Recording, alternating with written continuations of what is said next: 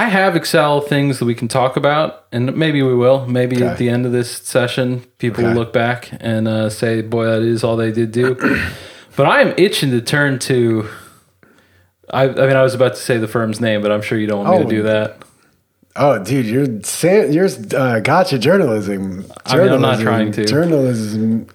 I don't know how to make it into a verb, dude. This is gotcha journalism. No. Gotcha podcasting? Well, it depends on where you want to go, dude. I was about to say I'm an open book, but I'm not, dude. I'm a cagey you won't let me say book, the name of the firm. Definitely not, dude. I think it's good to just keep it mysterious. I just say my first employer and my second employer. I've only had two, like as an adult, you know. My first one was a big firm. What about the summer camp? Yeah, like those don't count. I'm not counting those. Yeah. I don't count my summer as the Black Eyed Peas is a big factor in anything. Hold on, what are you referring to? I worked at the chain restaurant, the Black Eyed Pea, as a waiter for one summer. Because the summer I was a camp counselor was the summer the Black Eyed Peas like were popping hard, or a summer when they were. Because I remember like in a completely different... I'm glad we seem to have cycled through. Well, I think Will.i.am is still popping. Fergie's still up to something. I definitely remember Taboo. I'm sure they'll make music, but I don't feel like I'm going to have to... I feel like it'll be my choice whether or not I have to hear it. I think you'll like surprise yourself if you pulled up Will.i.am production discography.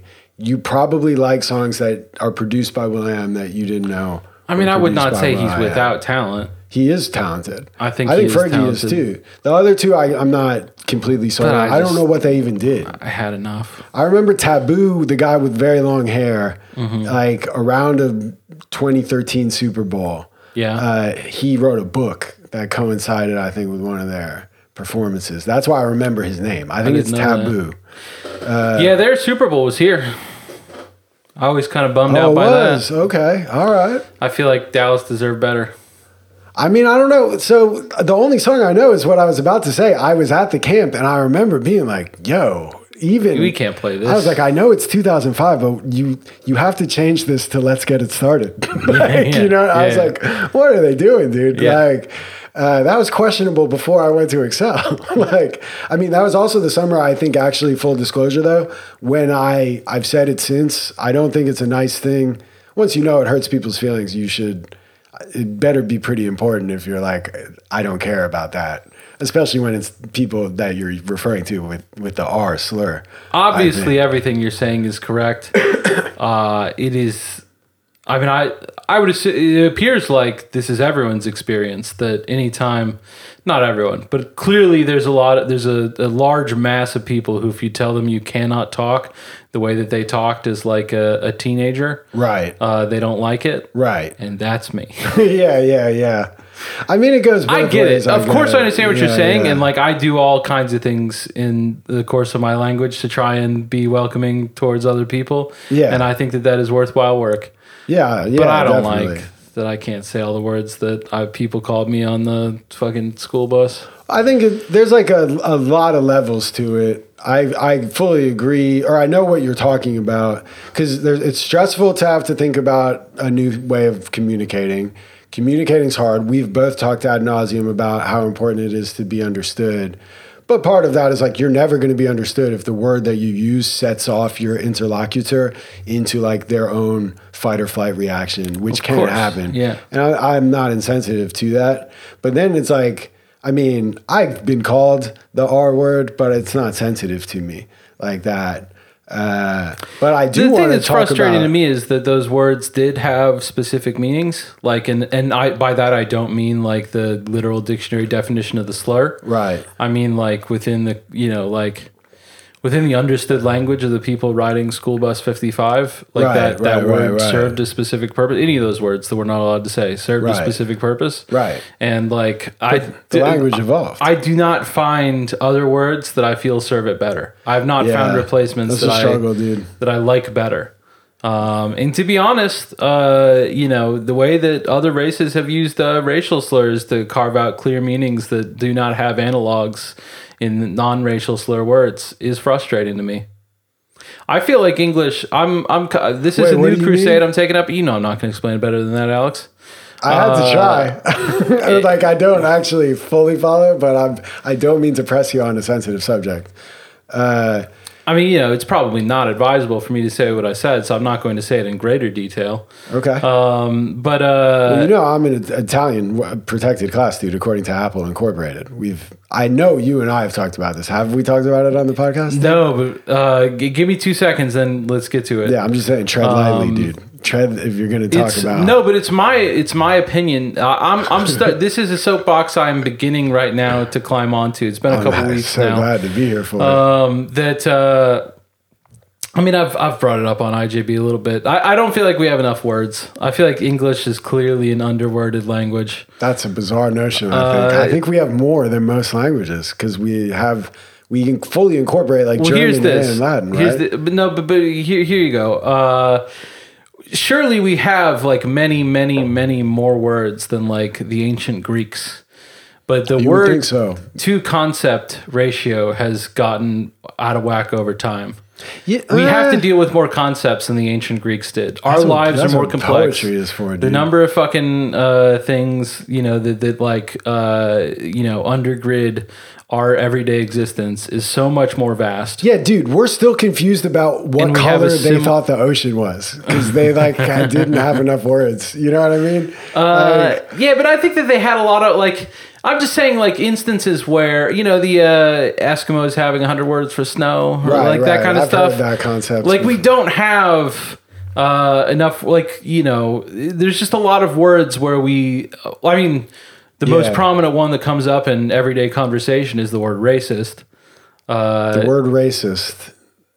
We have a lot of behaviors that we apply the word racist to, and then universally the people subtypes of racism. Obviously, I mean, we just need a whole. We have them. Well, I don't think that we do. There's like implicit bias, but no, like, dude. Whatever you say to someone, because it is constantly hurled. You're a racist. You're being a racist. That's racist shit. This is online only. I've lived my entire life never being called. Why are you forcing me to make it? This is ableist. Yeah. All right, fair enough. I'm just saying, like, you can live your life free of these accusations. I don't have to deal with the accusations. Although, do you ever get them online? I once got a random girl. Like, this is like 3 Twitter accounts ago, so it's not like associated with me now. But I like said a random thing, like randomly. Like, it had. Can you say what it was? No, because I can't remember. But it wasn't offensive. Yeah, and it didn't relate to race.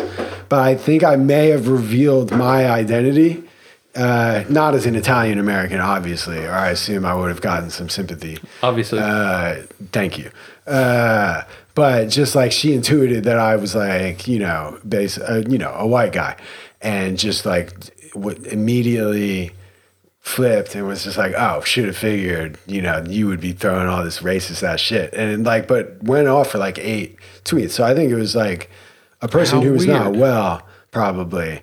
So it was good exposure therapy for me because I was so far. I'm sure I was, my implicit biases, as always, were governing parts of even my response, maybe the way I'm telling the story now.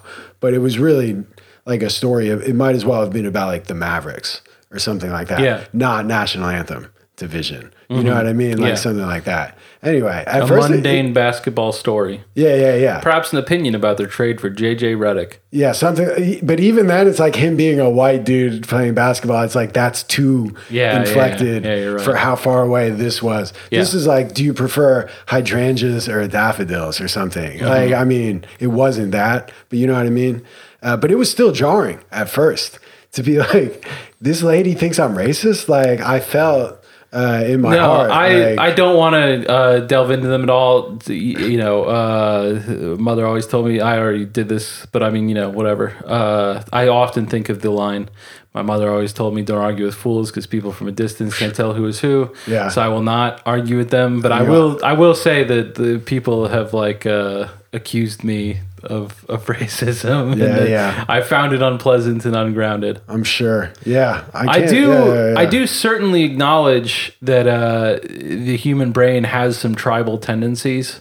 Of course. And I have found comfort. I feel like all of us, and I see this behavior in a lot of people, like that clearly the like well protected groups we all know like not to do, and like with good reason, right? Which is why I have always enjoyed Italians' presence in the world. I feel like I am allowed to say things about Italians for the most part that I would not be able to otherwise say, and it serves me well. Yeah, I do feel. I wonder if like I was gonna say it's basically like Batman at the end of the Dark Knight, just being like, "We'll do it." We can take it, dude. You know what I mean? But I wonder if it's pilot on me. Exactly. No, dude. Just living a month. By the end world. of living 4 months, like pressed up close against them. Yeah. I wouldn't wish that on anyone, done. Dude. Yeah. I was done. Yeah. That's fair, dude. I lived in Italy for 4 months. That's what I'm saying. No, yeah. I know you know that. We've talked about that on the pod, right? I think we mentioned it, but I think you should talk about it as much as you want. The fact that you said something for 2 seconds, 10 episodes ago, you shouldn't have an automatic assumption that that's locked into everyone. I'm with you, dude. Yeah, definitely, dude. You should talk. Let's talk about it more. No, I want to talk about you getting fired from the law firm. I'm not prepared for it, dude. Okay, well then we don't have to. Well, I see. It's tough, dude. I don't know. I mean, maybe you don't have to tell the whole thing right now. You can, lay out a little bit. I will say, dude, it's unclear. Or you don't have to talk about it at all. I have other Excel topics we can get to. No, I can say something. I will say this, dude. Now I have to say, and this is part of the reason why I try. First of all, I'm starting sentences over. I'm interrupting myself. I think because my ideas are still kind of disjointed. I have a lot of beta elements floating around, and I have to convert them to alpha elements, or the other way around. I can't remember. I don't know what that means. That's in the metaphor in the ADHD book that I keep talking about. He basically is like, if you're on the ADHD, list of these traits, basically like everyone's inundated with stimuli, but like it's too much for you at times, and that's why you resort to like hyper focus combined with inattention to like everything else, which is really difficult to manage your life that way, blah, blah, blah.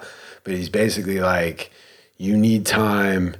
I always get it confused because I'm like, dude, when they're not processed, they should be beta, dude. You should be turning them into alphas so you could be like an alpha. I mean, that's your toxic masculinity. I agree. Speaking. Yeah. You obviously need to tame that. I will flip it in my own shadow work is required. I don't know what that means. I just hear you say it a lot. It is, dude, for me, because I am an alpha, dude. So obviously my shadow is a little bit beta. So, but I don't want to sign on to a system where I'm like, I have to beta-tize my life, dude. You know what I mean? Maybe just make up a different word. You get hung up on these words, dude. I do, dude. Well, words are not important. Concepts are important. I agree, and that's why I'm saying I'll get loosey with it. But definitely, I'm saying my job stuff is still whatever. It's unprocessed because I started like writing it out, and I had like a little outline, but then I was like, I mean, there's so much of it is about like vibes and nuance, like. But what's a better takes time to like build it up, so I almost feel like it's in some ways like anecdote at a time puts together a piece versus like here's the first thing that happened, because it's like not always I agree. That's why I'm kind of saying like let's start the anecdotes, but I'm just saying I'm not insisting on it because the first thing that happened, dude, was Eve ate the apple. You know what I mean? Like, it's like you can trace back so many potential causes here. Mm-hmm. But then it's like also, I don't want to insult people. It's such an insult to be like, and in some ways, I think I chose that place because I needed to revisit the trauma of Excel. It's like I've just offended a lot of people if I were to say that. But in some ways, I do think, how could that not be true with these two large events and decisions in my life?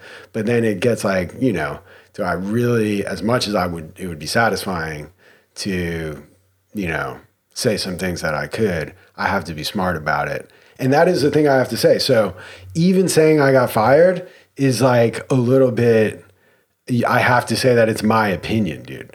At least, and it's not my professional opinion because no one has paid me for the opinion. But as someone who used to accept payment for giving expert advice regarding these kinds of disputes, I definitely, in my opinion, was fired. But I believe the verb or the phrase that was used, like Miss Nancy would have a fun time diagramming the sentence that ended my relationship with my last employer. Because I think the person who delivered the message told me, I wasn't there, so this is just what somebody said. It definitely could be true. That the message bearer was not at the meeting of decision makers who decided to end the relationship. I think, and then there's like a bracket between you and the firm. You know, that's the relationship that was being discussed. But I don't even know if the prepositional phrase like got in there. I don't understand what you're saying. It was like, not like you're fired. It was like, hey, we've talked, or they've talked, and they want me to let you know that in light of everything that's going on, we're going to go ahead and end the relationship. So you would think, okay, I just got fired, right? Mm-hmm. But then I do. We're ending. It's a unilaterally communicated decision, not a negotiation, not even really. I mean, the timetable became it's a sentence that's communicating a decision that has been made. Right. And I used to advise businesses on that, and I had a 1-page form where I would give, if you could sense, like being what I call like an HR lawyer, a lot of it is being like a super HR person. Like when the HR people need like a little bit of a booster. So, and a lot of times you're like the voice of God as far as they're concerned, because you're telling them what the law is, and they like live in fear of it, and they never know what it is because it is very ambiguous. So a lot of times you can even tell them it's ambiguous, but tell them what to do. And then they feel good because it's basically like, well, the priest told me, dude, I just need to say the 10 Hail Marys and then I'll just plow the field tomorrow. I've tried to incorporate that in, like, that's a concept that I have in my life been butting up against, where like I understand the like range of grays here, but I think that this person will like enjoy, like have a better time, and B, like it'll work out for me if I'm just like, the absolute truth is this. Yeah. Like just giving them something clear they can work with. Well, but you see, in employment law, you can't tell them that because... Yeah, no, I hear what you're saying. But like you'll look like an idiot. You'll working within the constraints. Well, no, I don't say stuff that's like wrong. You have to like, no, I agree. It's like you have to, in that scenario, or if you're like managing. Do you want a 20-minute symposium on the various considerations, or do you want me to tell you my opinion? A lot of times you're actually being bad at your job if you give them the 20 minutes. That's what I'm saying. You're making them feel less certain. Yeah. So a lot of times what I would do is just be like, look, I would say basically what you said. I'd be like, look, I could happily talk to you for the next 2 hours about this. I've thought about it for 2 hours. And I'm going to bill you for that.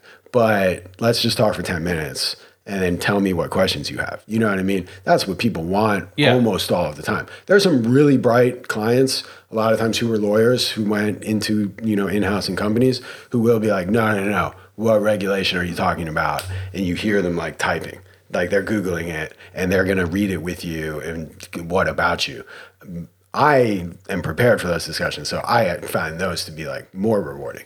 But most like HR people, they don't care that it's ambiguous, and they don't care even if you send them an email kind of covering yourself saying, as we discussed, it is ambiguous, as long as you say, in light of that, here's what I would do, or what I would recommend that you consider these in order of administrative feasibility or whatever the fuck.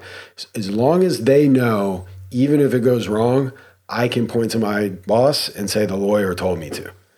Even if then the lawyer gets to say, I didn't really tell you to, I said it's ambiguous and, blah, blah, blah. It's like no one ever has to take responsibility if the group plans it out the right way.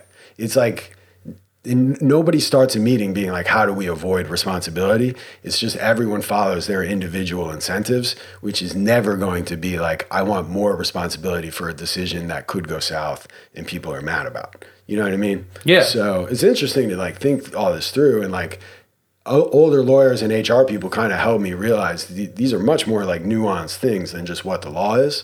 And that makes you better at your job. But The only reason I bring that up is to say I eventually had a 1-page memo where I would just take 10 minutes to change whatever facts, demanded. But it was basically like the top 10 things you should do if you're about to fire somebody. And the first one, maybe the second, but very early, is like, never forget you are communicating a decision that has already been made. You are not negotiating, and you really don't even have to explain yourself. Like, you hear it, but then as like a lawyer, which frankly your job is to help the company avoid liability, I would say you should give an explanation, because you're gonna look like a liar if you don't. And if you have no reason, people are gonna assume, no one's ever gonna be like, it's probably because I wasn't that good at my job and I suck and they made a mistake by hiring me and it's about time they fixed it. I knew this had to happen. I guess I'll find a job I'm better suited for. You know what I mean? Some people probably have that. Yeah. No, it's I'm rare. Sure, dude. It's rare, but most people are like, yeah, dude, it's because I'm old, or like, it's because I'm a fucking dude, or I'm saying the things that apply to me because I don't want to, cast aspersions on categories I'm not in. You're not even 40. I know, but I'm getting there, dude. I turned 38 for real, all jokes aside, this summer. You will turn 38? Yeah, dude. So you're not even 38 now. I'm 37. And I'm supposed to be taking this seriously. You got 2 full years before you're even on the edge of like middle age. Dude, I was, I'm reading Millennium Trilogy, The Girl with Dragon Tattoo. So I'm almost done. I'm in the 3rd book now. And there's a character, a woman, who I think he's like describing her as like being hot, but she's like thinking to herself about how she looks. And she's like, well, and now at 30 plus. And then she's like, wait, actually, probably more accurate to describe it as 40 minus, And I was like, but, I never thought of it that way. Whatever, so I was like, I'm definitely closer to 40 than 30. Like, ridiculously closer. Some people seem to have fun in their 40s. It's not that big a deal. I'm hoping to. I mean, I'm having fun now. Yeah. I'm having more fun than I was 10 years ago. We try to talk directly and then, just move it a little bit so that it's more angled towards you. Thank you. Sorry. So, I mean, is it bad before? Probably not. Not that big a deal. It can always be better. But yeah, I bet that's considerably better. Thank you.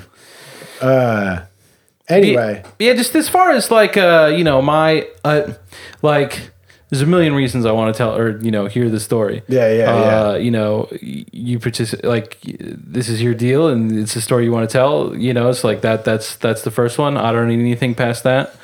But like, I think that it's important because, as you've told it to me, like the bits and pieces that I've heard, it definitely has parallels to the Excel experience. And I think for us to kind of have a complete project here, it's like, here's everything that happened. We've done, a good job and we'll continue to do a job of laying that out. But then it's like, okay. Right. And what did that, what's the end of the movie? Sure. So no, that makes sense, dude. Yeah. And so to be like, here's all these things that happened to me. They created in me responses. Right. That then manifested itself this way. I think that's a complete tale in a way that just being like, hey, we went to this drug school wouldn't really be. Oh, no, I fully agree, dude. I like it, dude. I agree that it's the same story, dude. Yeah. It's just like a lot of it, it's just delicate to tell because it's the same thing we've said throughout this podcast about people that went to Excel. It doesn't just involve me, and it presents a potential for a situation where even the people who I consider to have harmed me and to have, in my opinion, potentially should consider the possibility that they were not their best selves when this whole process was going on, that they weren't really doing themselves proud. And that was true of my own conduct in other regards. And that's what, we joked earlier. There were many reasons to want to end the relationship, so to speak.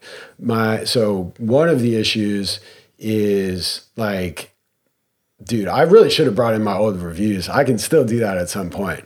But I would like to.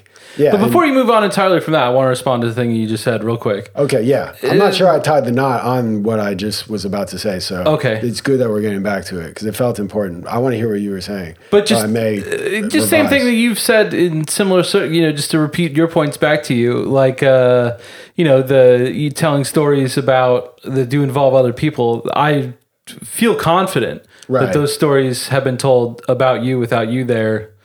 Fully agree, dude. Yeah. Lies have been told about me. I will say that, dude, because I know that. Yeah. Because I had to fucking be in an elevator with somebody who I respect and who I don't ever want. I'm like, I don't know if I'm as autistic as you are because I had to live in nuanced spaces a lot. Like, about saying things that are not, I don't want to say I'm comfortable telling lies, dude. I'm not. That's my exact point. But I feel like you really bend over backwards to correct any possible misperception always. Where sometimes I see... Yeah, it's like, my nature. Yeah, I know that. I have that about me. But I also have gotten to points where with certain people, I'm very comfortable letting them labor under what appeared to me to be misapprehensions. Like, it's fine. I never even make a calculation of whether or not I like the misapprehension. It's just... Ooh, that's a misapprehension. We got to clean that up. Yeah, I know that impulse. I'm now, because I've like sometimes annoyed people with it, and other times like I've regretted the energy expenditure at convincing someone they're wrong. And like the third point, this is Dale Carnegie, is like, even when you win, you lose. Like in some ways. But that's not to say I don't get it, because I do get it, dude. That's why I've had to like remember all these helpful sayings.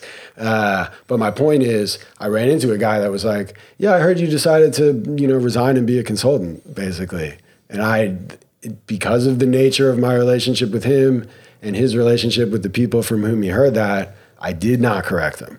And that was when I decided I have to tell my version of my story, because I'm now in a position where, because of the bullshit story, I have to like live in a world where I may get blindsided by, again, mutual acquaintances where, because they've told their story first and it's so far from the truth that I don't feel truthful, even being silent when someone just says, "I heard you wanted to resign to be a consultant." I'm like, you would definitely, if we, in litigation, sometimes you have to agree on facts.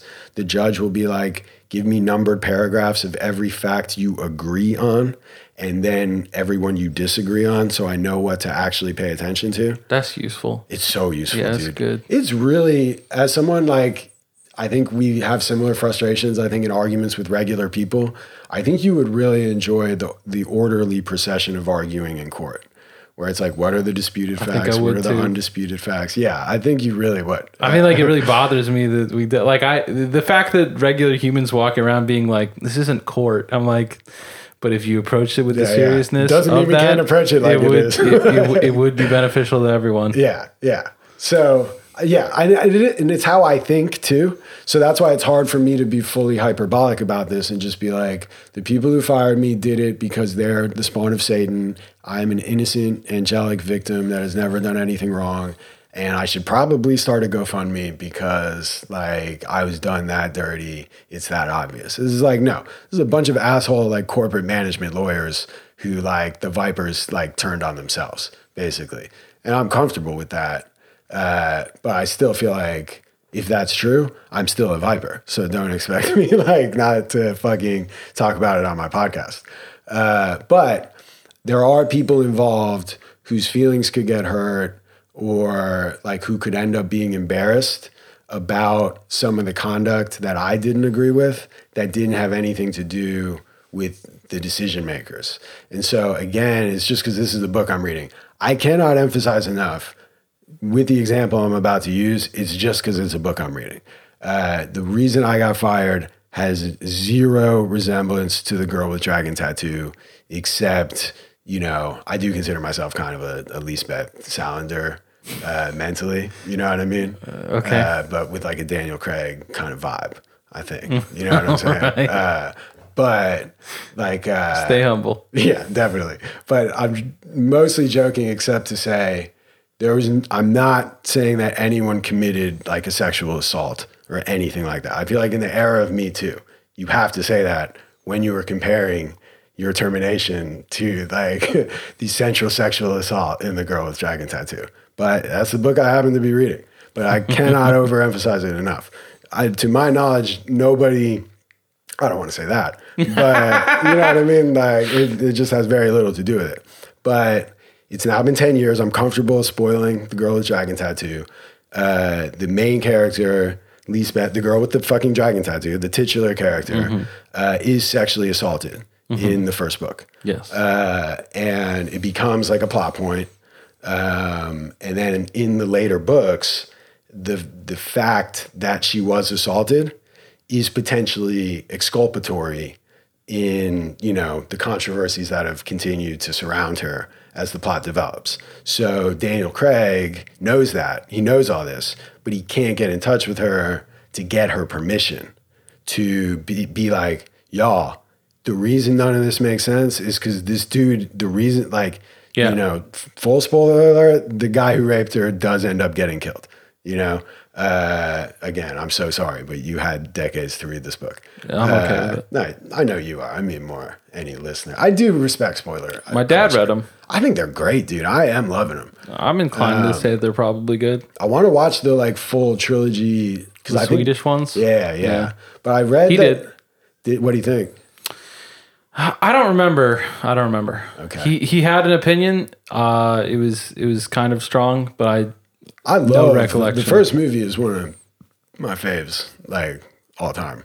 The Swedish one or the Fincher? Okay, yeah. No, I think it's very good. So fucking good, dude. And I really, walking out of the theater, felt like an agreement had been made that they were going to give me all three. Oh, if you watch the special features, they're proceeding as if like they are. Fucked up. Yeah, it is definitely fucked up. Terrible. They moved a few things from the second book into the movie. I like reading it. I was like, oh, they moved that up. Yeah, I remember my dad saying that at the time. The guy who wrote the script is the dog, dude. I think it's pronounced Zalen, Steve Zalen. He's like, he writes like, I only knew who he was within like the last year, but he wrote The Irishman, like The Girl Dragon Tattoo, and The Departed. So he's like the king of the adapted screenplay, dude. Because I was. Oh yeah, I always forget that The Departed is. It's like a Hong Kong. Yeah. And it's like he does take liberties. Like, you ever watch that? Yeah, for sure. Is it good? Yeah. Okay. It's tight, dude. I'd like to go watch it. I have it on Blu-ray. The Hong Kong one? Yeah. It's good. All right. Yeah, Let's do it. There's like definitely. It's like 90 minutes and it's like way more like Hong Kong, you know, stuff. But some scenes are like directly lifted. But, you know, obviously. I mean, I love that fucking movie. Yeah, it's so good, dude. Yeah. But that's Zalen, dude. That's what I'm saying. It's a frustrating experience. Dude. The show that I worked on, the radio show, would regularly reference it as like clearly Scorsese's not what he used to be. That's always so funny, frustrating with me. God, that's funny, man. Like, and the guy doing it most of the time is like a uniquely obsessed with Goodfellas kind of person. Like, interesting. Like just, you know, I think that most people, I don't think yours is Starsky and Hutch, but you were talking about Starsky and Hutch in a similar situation I love Starsky and Hutch. Just like the friend that, or the movie that your friends like tend to put on when you're having good times when you're in your 20s. Is Goodfellas for this dude? Yeah. Okay. Yeah. Starsky and Hutch. None of my friend group. I mean, I'm talking about Dan. You've met him. I'm talking about Dan. Oh, Ticket Dan. Yeah. Wait, hold on. What movie? He watched Goodfellas over and over as a 20-year-old. You know, in his 20s. Yeah. No, it shaped him into being a cool guy. He's a very cool guy for sure, dude. However, it has blinded him to the relative quality between Goodfellas and The Departed. Yeah, dude. I would say don't let us. That's nostalgia tinted glasses to me. The Departed is not only not a step back; it is clearly a much better movie. I agree, dude. Yeah, I do. I like Goodfellas a lot. I have my own nostalgia for it. I do too. Yeah, as an adolescent in New Jersey, it was. I went through multiple video cassettes, like because video, you know, they don't last as long. Your parents were letting you watch that? When I got older, that's funny. I was talking to somebody about this like yesterday. It was revolutionary, dude. So for a while it was lockdown. Like I couldn't watch a lot of stuff. Yeah. But I would watch stuff at like sleepovers and, you know, I was always interested in movies. So I would like dig it out. We would go on vacation. The channels that weren't blocked at home would be on. And I would just be like sneaking out at night to like, I wanted to watch Kids so bad. I remember like when that came out. Yeah, I still haven't seen it. I feel like maybe I missed my... it's an experience. I'm sure. I mean, I know about it. I had like heard about it a ton, like, but never people like explaining the plot. Like I had no idea what it was about. I just would hear about, you know, like that guy from Kids, like people saying stuff like that all the time. Interesting. And then it was a party. Like it was a party whenever I was in my young 20s, and it was like kind of a party, but everyone, like a person's parents were out, and so like it was somewhat understood that like we're all gonna go here, we're gonna drink for a while, probably gonna pass out. Like don't ask me for anything until like 2 p.m. tomorrow. Don't do any kid stuff. No. I mean, I had a very limited number of females there. Okay. Nice. But and so like roundabouts the time that the other people were passing out, like one person was like, let's put on Kids. And did. And then like they passed out. And I think I was like the only one awake in the house. You just stayed up watching Kids? But I was like, this is engrossing. Wow. What happens next? Okay. Which I don't know. It was a fun way to watch it. Sure. I mean, yeah, it's a sordid tale, dude. I'm not going to turn it off. No, that would be wrong. Yeah. I think. Yeah. Dude. I'd like to watch it again. It's hard to find. Is it? I mean, I was starting to say that, but like, of course it is. It's not streaming anywhere. And last time I looked, like thought about this. Yeah. And then I think the DVD, like there's no Blu-ray and the DVDs are hard to find, but I bet Dallas Public... They're hard to find? To buy. But I bet Dallas Public Library has it. Dallas Public Library has a surprising number of films. I didn't know that. Definitely. I just know about the original copy of the Declaration of Independence. I think they only have one of those. They do only have one of those. Yeah. They won't let you check it out, but they will let you see it. How sick would it be if you could check that out? It'd be pretty sick. Any citizen of Dallas could just have 2 weeks. I mean, I have a library card. Does that not entitle me to certain things? You know what I'm saying? Like that would be. You just vibe out with the Declaration. Like get your Nicolas Cage on. You ever gone to see it? And not in Dallas. I've seen one in Washington D.C. I guess. Yeah, I did, dude. I learned from you about the one from Dallas. They are not making a big fuss about having this. It's confusing to me. I mean, on the one hand, like, what are you gonna do? Dude, you should have it as a thing people can come see. Although, I mean, I think it is lame. Like it is like it's extremely easy. Like you walk into a building in the middle of downtown, like take an elevator ride to the 7th floor. I'm talking about the Dallas Central Public Library. Yeah. And like step off the elevator and it's there. They're not hiding it. Like they're not trying to make it so I've been to that library. Yeah, I'm sure you have. I overlooked the Declaration of Independence. They got a Shakespeare thing, but I don't know. I care less. Yeah, maybe I wasn't looking for that. I think I was just seeing what I used to like go see what the city's library was about. You know? I bet that's good in most cities. I had more time on my hands. I've seen the top of the Chicago Public Library has a thing called the Winter Garden. That's cool. That it's tight. But I've tried to go, and they will have private events there like fairly frequently, I think. All right. And so it was like we could kind of like walk around it, but it was shut down. The phrase Winter Garden is very evocative to me. Man, it's tight, right? Yeah, well, dude, the theater in the 80s and early 90s in the tri-state area, you could not watch TV without getting hit with a commercial to go see Cats on Broadway. Okay. And it was in the Winter Garden Theater. Okay. And so definitely, I remember like it's such a, why is the garden in winter, dude? What's going on? I think it actually means you're growing like fucking roots and shit. Because at Excel, of all places, where we would dig holes in the garden. When I first got there, a staff member, I don't think you knew her, Neva. No, I did not. I mean, I know who she is, but she wanted us to start a winter garden. And I remember also being like, that's a real thing? I thought that was just from the Cats theater. Yeah. But then she was like, yeah, like growing fucking roots and shit.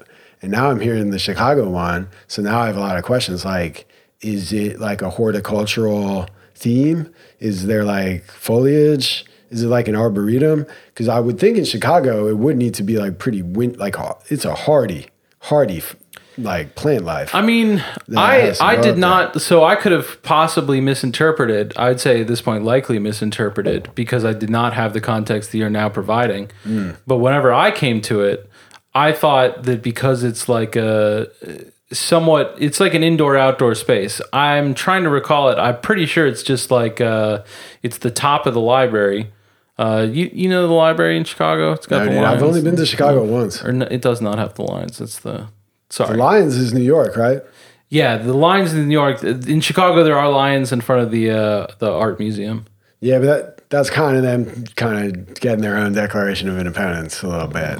I don't know. They're better lions. Like, I mean, are they better than the New York Library one? I don't know. It's in front of the Chicago Art Museum. Is that what you said? Yeah, the Lions Ferris are. Bueller, they go there? Yeah.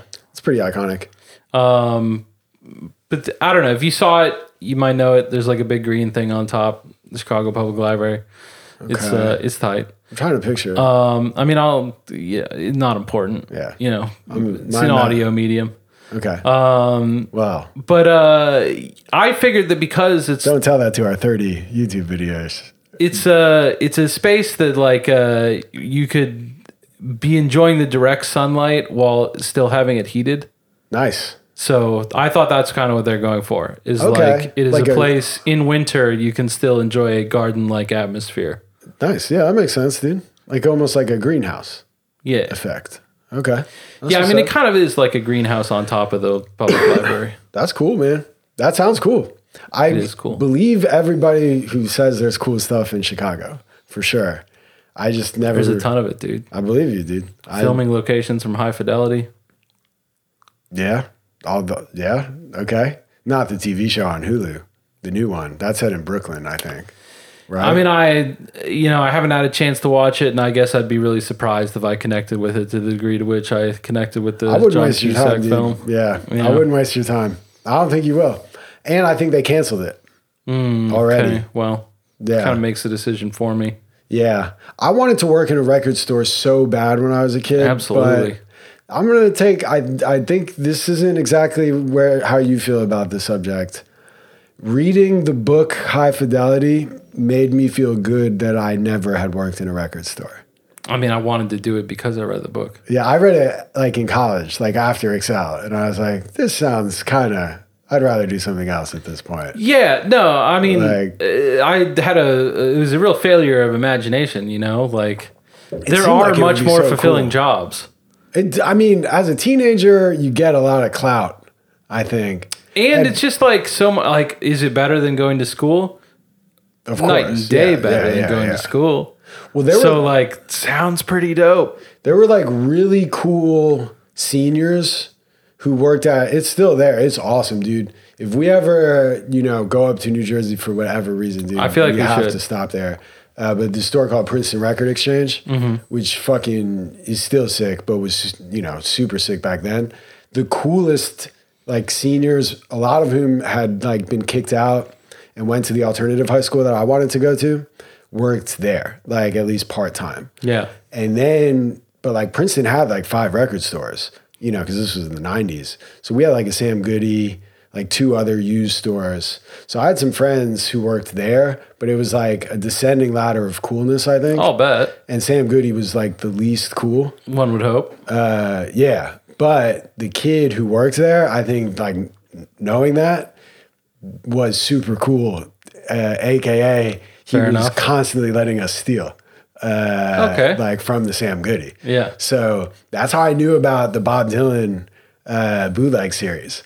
It was because you stole it as a middle school student? I was a high school student, right before I went to Excel. Yeah, I remember I could not have given one shit about Bob Dylan before I arrived at the Excel Academy. The Time Out of Mind album had come out. I remember that. And that got a bunch of Grammys, and there are still, dude, Princeton High School is the land of kids who think their parents are cool. So oh really? Oh, for sure, dude. They're grubby overachievers, dude. Never, considered that for a moment. I mean, yeah. Well, they're out there, dude. So we were talking about the Beatles, a lot of kids would still be listening to them in the 90s. I remember I was a freshman and I would get rides home because I didn't live in Princeton. So it was still like a 20-minute drive. But the other Cranberry kids, I would get rides home from like seniors because they were the only people who had cars. But looking back, I'm like, it's kind of lame. Like, how lame are you that a random freshman could be like, you know, give me a ride home? Like, we weren't friends or anything. And I remember being like the guy was like, this just won a Grammy, dude. And he put on the album Time Out of Mind. And the first song is tight. But then I was like, this just sounds like my dad's music, dude. Like, it was. Yeah, definitely. But then I had a friend whose dad was really into like 70s Dylan. And he slid me Blood on the Tracks and was like, yo, check this shit out. And that is good. Like, I was vibing. No, I like Bob Dylan. Yeah, I like his music. I like him too, dude. You know. So that got me going backwards. So by the time I got to Excel, I fucked with Bob Dylan hard, and I just never told anyone because it would come on. That's why I was saying, like, the music rules were very personal. So if someone found out, or like in a snitch fest, like was like, actually, Alex told me he used to like smoke weed and listen to Bob Dylan.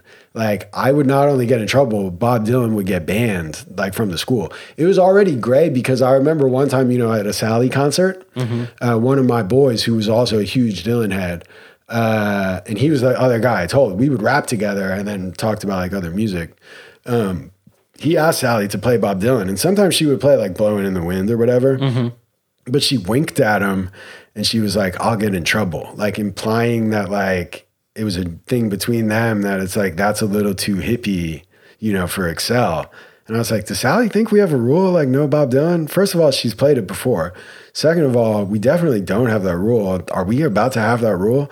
Like, that would suck. A key, a key part of like, you, as much as I'm saying, like the way that I would talk about, and it is true over the course of this, that the lack of clarity was frustrating. That's a situation where like I would intentionally go out of my way to make sure that there was not clarity. You know what I mean? For sure, like dude. You did, yeah. There were those situations where you understood the degree to which you were like flourishing in the darkness here. For sure. That was one of my early ones because there was a kid who like looked up to us but would sometimes tell on us. He was a kid that told on us because we wouldn't let him play poker with the tokens, honestly. Yeah. And I remember him being like, wait, guys, like, is that inappropriate now? And I'd just being like, shut the fuck up. Like it wasn't even like, it was just like, stop. Because there are gradations of Bob Dylan, you know, because he did, you know, he went electric. And it got like hippier, you know, in tone. And the regular oldies channel had very little in its playlist. It had like maybe Mr. Tambourine Man was like as edgy as it got. Yeah. But on Saturday nights, they had a syndicated oldies program that they clearly like bought. You know about this from in what from the fucking ticket circumstance days. were they letting you listen on a Saturday night? It was a different life, I think, when I first got there. Like, the vibe was just way different, dude. Saturday nights, sometimes we would go weekends where we didn't watch a movie. We would only watch one movie. Like, one night we would watch a movie, and that was the only movie we watched all weekend. So Saturday night, sometimes we would just have study hall or just like free time, they would call it. Okay. And you would just, and I was often the kid to ask, like, hey, can we put on music? Like, we're just sitting here. So it's like a loose study hall. I mean, most of the time I was there, they didn't have the equipment set up in the lodge to play music in there. Wow, that's way different to me. It's hard for me. Like, I do remember what you're talking about now, and like that Santana album. Whenever I think about listening to that Santana album, and I did enjoy it this week, and it is still dope. I listened to Rage this morning. Nice. I was thinking about you. Thank you. Yeah, definitely. Counting down the days. Yeah, I mean, that's what I was thinking about it because I think Run the Jewels came on like a shuffle or something, and then it got me thinking about. I Googled it. Actually, I have several musical corrections to make while we're on the topic, dude. Okay. I think we talked about it on the podcast, right? The Rage Run the Jewels concert. Yeah, okay. definitely. Because I think I said there was like a long rumored LP Zach De La Rocha album. That's right. But I was actually thinking of Trent Reznor Zach De La Rocha album, which was like long rumored. And Trent, so I looked it up. He said they have good tracks, but he's skeptical because he felt like Zach was constantly being like, if it sounded too much like Rage, he was like, this sounds too much like Rage. But if it got too far afield, he was like, people won't fuck with this because it's too far from what they're expecting from me. And so Trent was like, I don't think he really ended up liking any, but Trent liked it. And then there was like one single with LP. I think, like around the time Run the Jewels was popping. Yeah. But so that's just minor though, dude. Mm-hmm. The real one is I don't think Henry Rollins is that short, dude. I sent you the picture of him next to Rogan. I mean, he's not How tall is Rogan? Rogan was listed. I mean, I don't have this memorized, but I looked it up after I sent you. I just feel like I do come off as a weird guy as quickly as I was about to not only tell you how tall Joe Rogan is 5'11". Well, he's actually listed this, but if you do the math with the fucking, like, there are dudes, you don't know this probably because you're not tall, but if you ever do more than just compared like, to who? Well, wait, did I say you're not tall? You did. You're not short. Thank you. You are tall. My mistake, dude. I'm sorry, dude. I as a short person to my superior, I apologize, dude. Please forgive me, dude. Who's this guy? I'm so sorry, dude. I'm so sorry. Whatever, I know how much that means. No, I No. do. Because, dude, being short does cripple some guys like minds, dude. Like, I probably don't even have to tell you there's a whole subreddit for just like dealing with being short. I don't want to know. I really don't want to know. There's a lot of incel crossover for sure. No way. I know, dude. And then it's like every now and then, like just a very positive short man will pop in with his like hot 5'9" girlfriend and like he'll put a picture up and be like, "Hey guys, I used to be depressed too, but if you just, put on a positive spin." That's not what we're here for, bud. Dude, they are not I mean, actually, it's more of a mixed bag than I'm portraying it as. Yeah. But there's a lot of like, get the fuck out of here. Like, or they'll just be like, it gets oddly where they're like, dude, you're hot also. Like, your face is fucking smoking. Like, very symmetrical. Yeah, they're never talking about the woman. They're just like, your eye shape is exactly nearly perfect. Dude. They're like, you have a lot to make up for it. You know what I mean? Like, and it's like, this is all very weird. Yeah, but yeah. So guys will definitely be like, Allen Iverson is listed at 6 feet. But then it's like, well, in this picture, he's standing next to Michael Jordan. They're getting out the fucking Pythagorean theorem, dude, to prove that people are adding to their heights. That's what this subreddit is about? Not this particular one, but I think there's a celeb height subreddit. Jesus Christ. And I'm equivocating because I haven't visited it, but I think I've seen it in Google image results. Because that's what I'm saying. If you Google like Joe Rogan height, a lot of times I go to image results and it's just pictures of him next to various people. But a lot of times you'll see like the green triangle like drawn on with it's like the Sunny meme, of people trying to prove Joe Rogan's actually 5'5". And also, dude, you've seen the picture of him next to Alex Jones. Like it's pretty recent. Yeah. Jones dwarfs him. Like, really? Jones looks huge next. Maybe the one I saw was How doctored. red is he? Pretty red. I mean, it looks like he just did cocaine with Joe for 4 hours, dude. They're both very red and very happy, dude. I mean, I assume it's the most recent episode. I think it is. If not, it's the one right before, like a year or two where ago. Alex is not using cocaine, but he's pretty clear about the drinking. And Alex Jones, you're talking about. Yeah. Alex Stevens does not do cocaine. I agree. Yeah, thank you. And Joe starts like fronting him up about Ritalin addiction, and Alex is just like, not here for that. Okay, that's fair, dude. Well, he's got his issues with his kids, dude. They demonized his efforts to just keep abreast of what cannabis was up to. Do you remember that?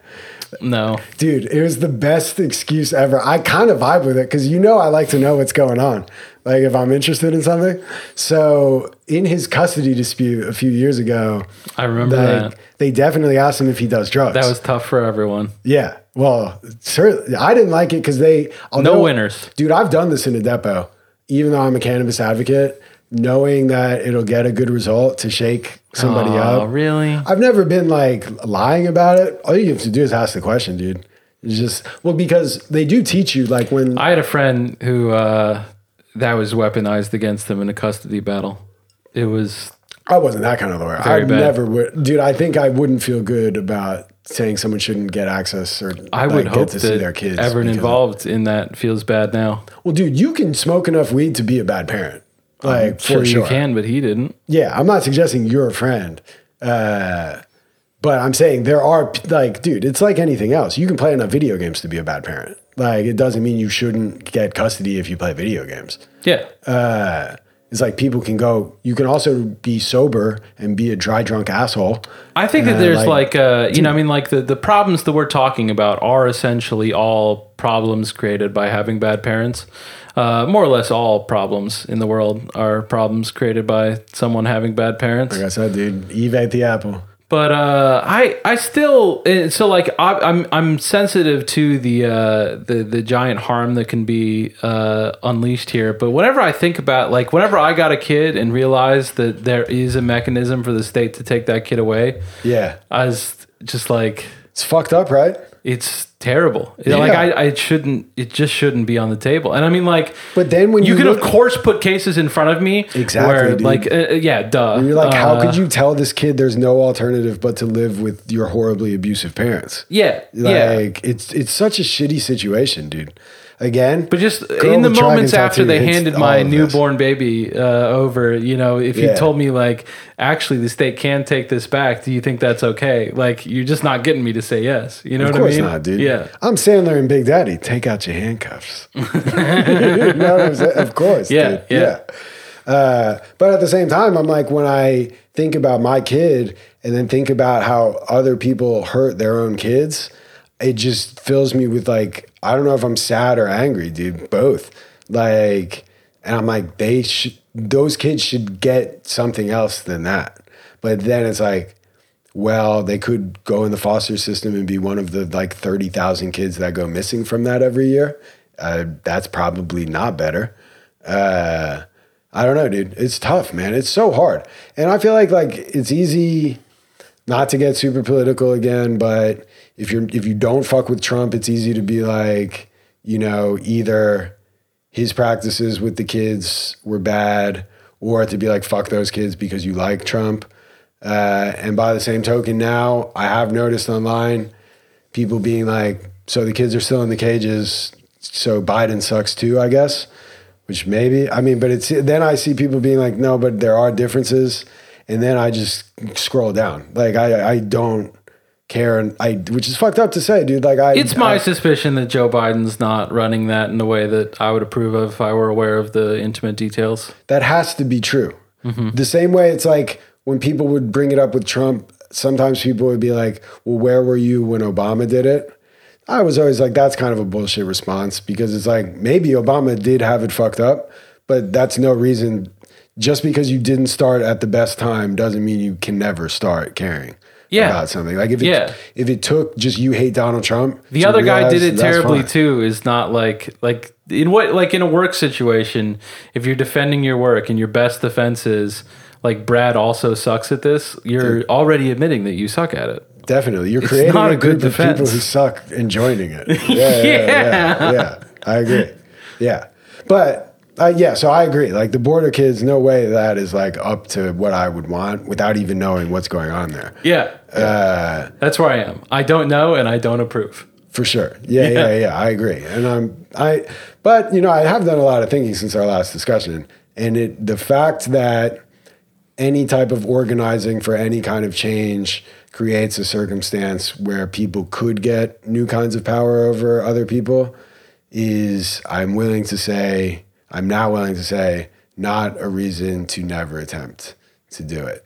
So I don't want to just throw up my hands and say, like, there's a certain amount of child abuse or neglect we have to accept in the world.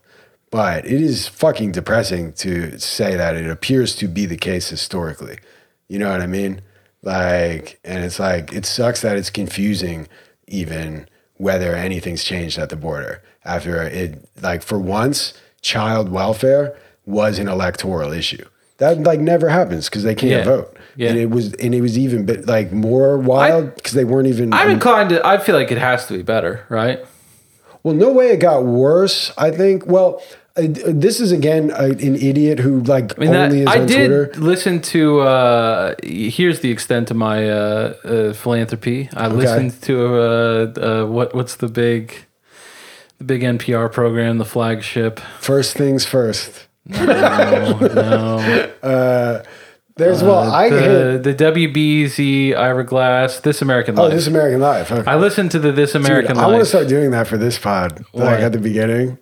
Like, This is TC. This is Alex. No, dude, you're not doing it. That's a little harsh, dude. But I listened to the This American Life about, like, it was after the Remain in Mexico policy. They were explaining, like, surely you've heard the words Remain in Mexico. Here's what it actually means. Remain? I hadn't until now. This is the first one I've heard of it. And you make me argue politics with you ever? All the time. Yeah, I know. I agree. It's a flawed system. Yeah, one of the big innovations, like one of the primary things that, like, the Trump administration's big plan for, like, well, we want to abuse the shit out of these people and we want everyone to stop yelling at us about it. How can we get both of those objectives done?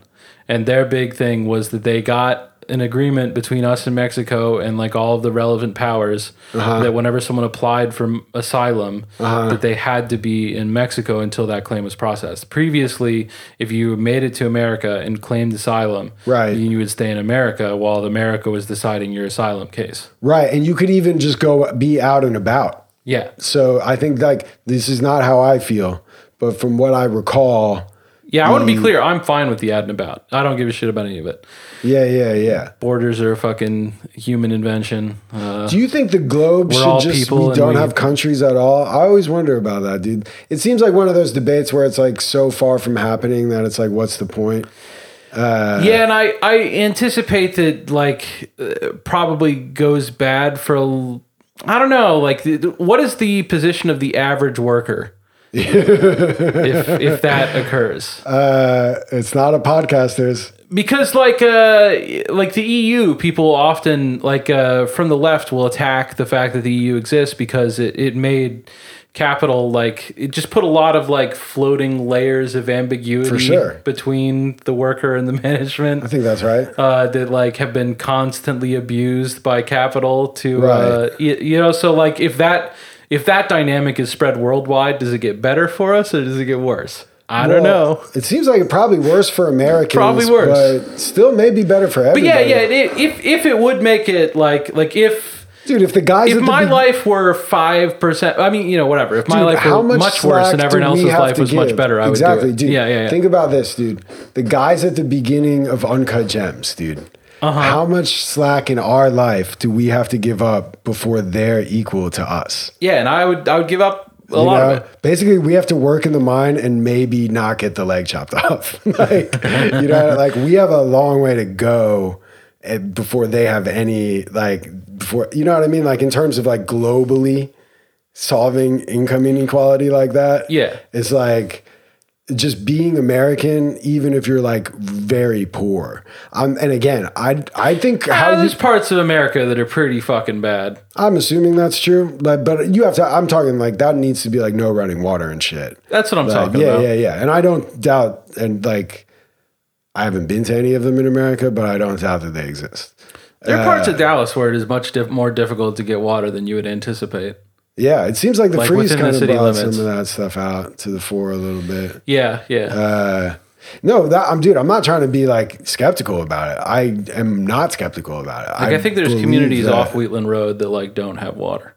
I don't know what that is. Wheatland Road? Mm-hmm. Oh. But I'm assuming it's a road in Dallas. It is. Yeah. It's where? You don't got to have a bunch of guesses. You've been here a while. Yeah. Well, I hope they get water, dude. I mean that. People should have water in 2020. We tend not to neglect the people that live in the northern part of the city. I agree, dude. I'll leave you to guess what race they are predominantly. Well, dude, you could probably tell if you rewound it, I was about to guess South Dallas. I mean, I don't know why we should be cagey about that. Yeah. It's like a sensitive subject, but it is, like, where the divide between the haves and have-nots in our city is the most apparent. Yeah. You shouldn't treat that as, like, a shameful subject that you can't discuss. Yeah. I said South Dallas. Are they different things? They are. Okay. South Dallas refers to a specific neighborhood. I think it's a bad idea. Like, the construction that they, like, I at various times, to varying degrees, have been very interested in the city and its governments. Yeah. And so, I have to, like, be able to correctly, delineate that. But I think it's annoying and dumb.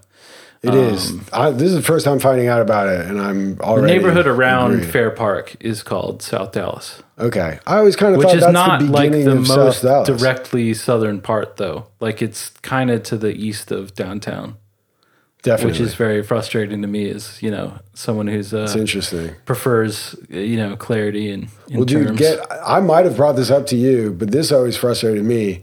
So, Erykah Badu, I'm pretty sure lives like by the peninsula, by White Rock. Okay. I think. I think there's only like 10 houses that are like on the peninsula. Yeah. So I'm not saying it's one of them. Mm-hmm. But I remember hearing like it's generally around there. Sounds right to me. Yeah.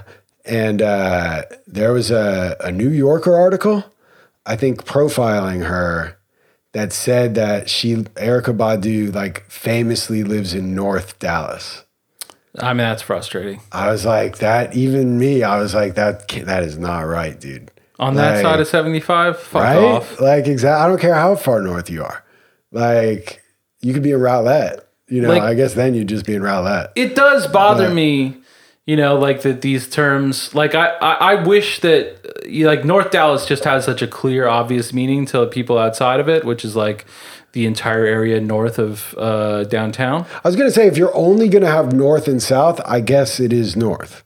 But that's not what you our don't experience. Only have north and south. Yeah, exactly. Yeah. Yeah. And I mean, like, there's like I would consider like anything east of 75 is definitely not North Dallas. I fully agree. But like, to an outsider, Lake Highlands, like if you said Lake Highlands, that's not North Dallas. Like then they'd get out a map and start being like, yeah, and Lake Highlands where Dallas is. Is it north or is it not? And like if you were gonna say North Dallas captures a vibe, that phrase is like Lake Highlands doesn't not have that vibe. Yeah, like if you pick out of all the places around there, Lake Highlands, it's the most like Preston Hollow-y. But it is still... It's not Preston Hollow-y at all, but... Yeah, no, and if you told people in Preston Hollow that, you guys are like Lake Highlands, they'd fucking punch you. Dude, I know, dude. They'd hire someone to punch you. I don't know how many Preston Hollow listeners we have, but that's why I correct myself off in the comments. Yeah, please do, dude. And then fuck yourselves. I hope they're as bothered as I am by the Preston Hollow 24-hour ER. That place can fuck right off. I've never been there. I don't have any like this isn't like a business-based thing. I don't even know what you're talking about. You don't? No.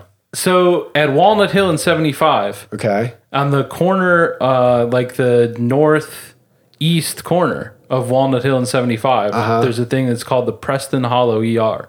Preston Hollow ER, emergency room. Like it's one of those... it's like ambulatory... Yeah, you know what I'm talking about. Dude, I hear the inside scoop is don't go to them ever. I've also heard like that. People who are in the biz, like I've heard, never. I had to get Dude, I go to them all the time. A rapid COVID test from one, and I thought that I was going to... Like I just was ready for like... It's going to be $1,000, and it's like $75, dude. No, I never had to pay anything. Oh, really? I just walked out. I feel like every time I went to one, whatever it was $75. Like just every single time, and they could do a lot, dude. Like someone told, like I kind of like was loitering by the desk, and someone was like, "You're good," and I just didn't want to ask any more questions. That's tight. I thought that they might be wrong. Did you like give them an insurance card or something? Yeah, and I had another reason to talk to my insurance later. And I was like, hey, while we're on the phone, can you just tell me like how big of a bill is coming for this thing? Yeah. And they were like, it's been processed. You're That's good. Tight, dude. Yeah, it was great. My bigger issue with the healthcare system is like, that shouldn't be a pleasant surprise, dude. It's too much stress to be like playing detective to just know how much you gotta pay, dude. Like, what the fuck is going on, dude? Absolutely. Like it's too much. Even if like all the prices were the same, it would be such a massive improvement if it just worked like a fucking restaurant works, where like there's a menu of things. Whenever people like it is absolutely true that hospitals do not have like, it's not that they're not showing you that because they're trying to like be sneaky. They have no fucking clue. They don't have it. Yeah. It's like too complex. They are going to like more or less see what you can pay and take that. And it's like the computer is like an oracle god that kind of spits out numbers, and then everyone kind of like works around them and negotiates. It sucks, dude. It's terrible. But I will say, dude, demand's changing. I think that's right. But the actual experience at the fucking where we had our kid at Baylor, dude, I was like, this rules. Like insurance paid for it, I mean, we get bills that we're still like, it's weird. It's like $70 for this one thing, Remember that? Here's your bill 7 months later or whenever, you know? Yeah. But it's like, none of them are like the wild ones.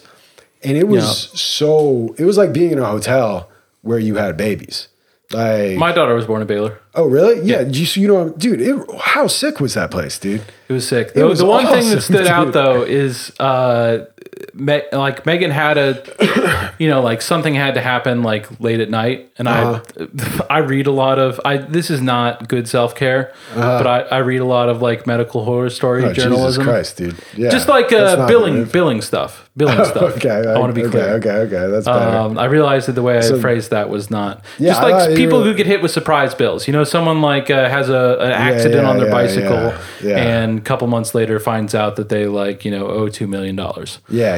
I'm familiar with that beat. Yeah. So I know that one of the biggest like commonalities in those stories is that it was a late at night thing.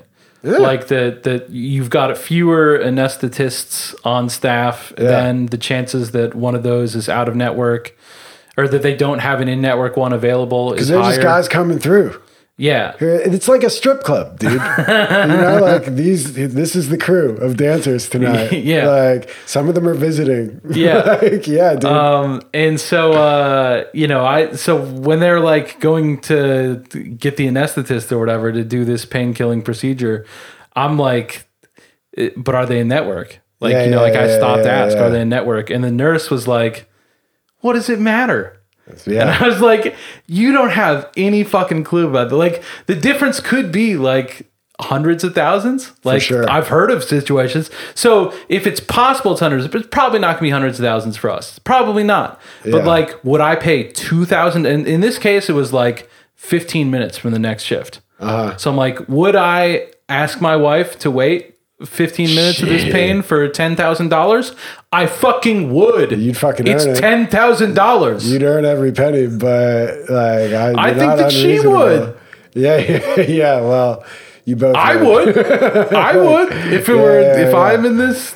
I was just picturing that scenario because I know you didn't do that because dude, when you're in the baby hospital. First of all, you're a stranger in a strange land as a dude, man. Like, you know what I'm saying? Like, you're a guest.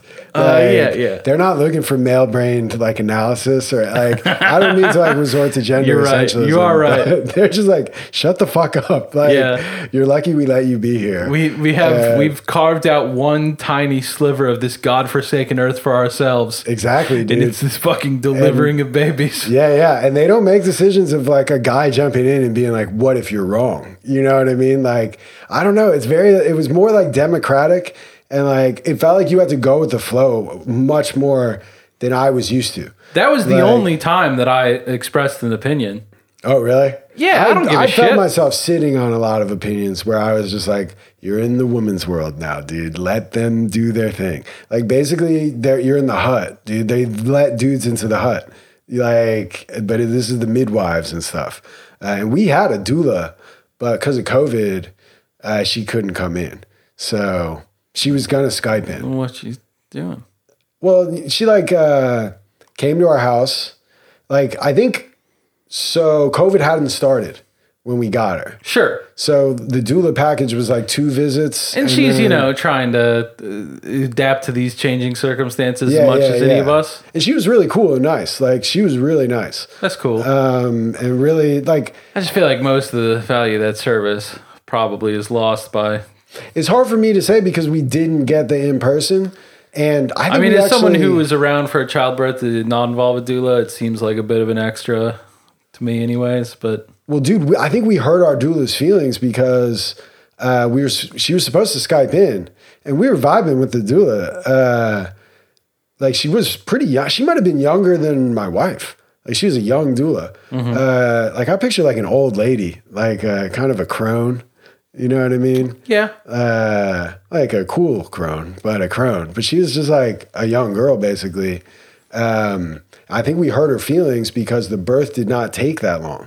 Mm-hmm. Like, not to brag, but it was like I was on Skype duty, but it was like, I had the app open or whatever, and then I had to do something, and before I knew it, dude, they're like, hold this fucking baby, I was like, so doula, we hit her up.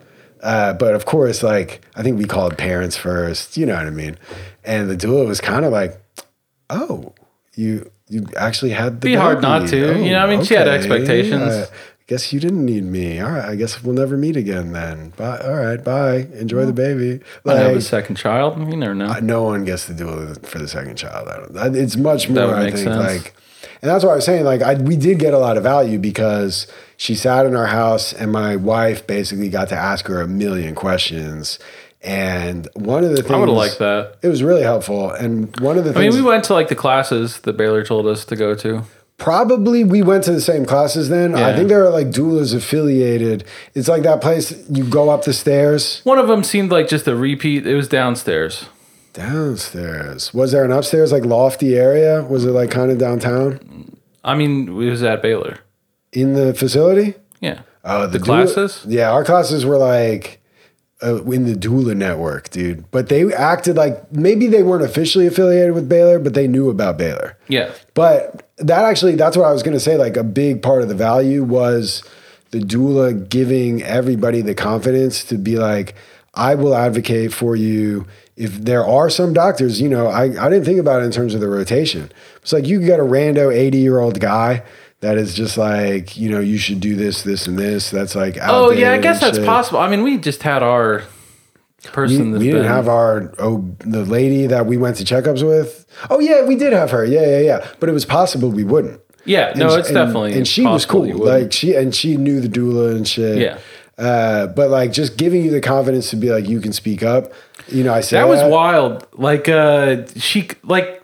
The situation was that, you know, Megan was about halfway done for like a long time, you know? Oh, and then you just chilled? Yeah. I mean, you know, she was on a lot of painkillers by then, so she was able to chill. But so the doctor would like go and then like be like, nothing's probably going to happen for about 6 hours. So I'll see you guys in 6 hours. Yeah. We can talk then. Yeah. And so like these happened several times throughout the day. So I think the first one, it was just like regular work stuff. But then clearly she like went to a dinner, like based on the timing. And then like she shows back up and like her hair was done, you know? Yeah. And then like, you know, comes back well after the dinner, you know? Like the baby ended up being delivered at like 11 p.m. I think is around when Izzy came in. Yeah. And, you know, I was just thinking about everyone else at that dinner, you know? Yeah. You're like, I gotta go. Lady's fucking legs are up in the shit, you know? Like... Yeah, she probably loves it though, dude. I would. I was thinking if you're a doctor, that's probably like her life many weeknights. Yeah. You know? And she's just like, you know how it is. I got a fucking job. Yeah. Do you know what I mean? Yeah. I have thought I'm sure you guys have jobs too, right? Huh? What do you do? Dude, I think these... it's not bringing life into the world? Dude. Okay. People like nurses, dude, like I'm not going to get into all my theories about them, but... I don't think you can. I don't think so either. It's not that kind of podcast. But like... I do think there's a lot of people drawn to like it's not the trauma, but like the adrenaline, the like stop and start nature of the like. It's what Flatliners is about, I assume. I've never seen it. I'm also assuming. Yeah, it looks like it. That's Kevin Bacon? I don't know. Yeah, I don't know either. I haven't seen it. Anyway, I don't know how far afield we got, but all I was gonna say was, dude, the same way Mikael Blomqvist was uncomfortable revealing the full details because it was Lisbeth's like tale to reveal her sexual assault. No matter how much she felt, it was the right thing to reveal. You know, again, it's an analogy from a literary work. That did not happen.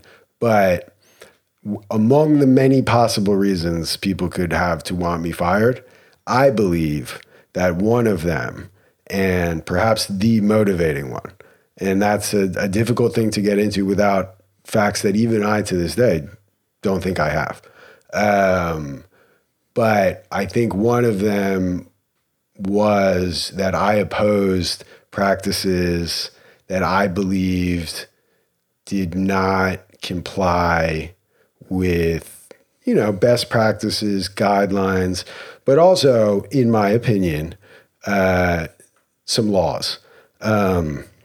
And there it's like even hard, like I'm an employment lawyer. That's what I can really only have an opinion about.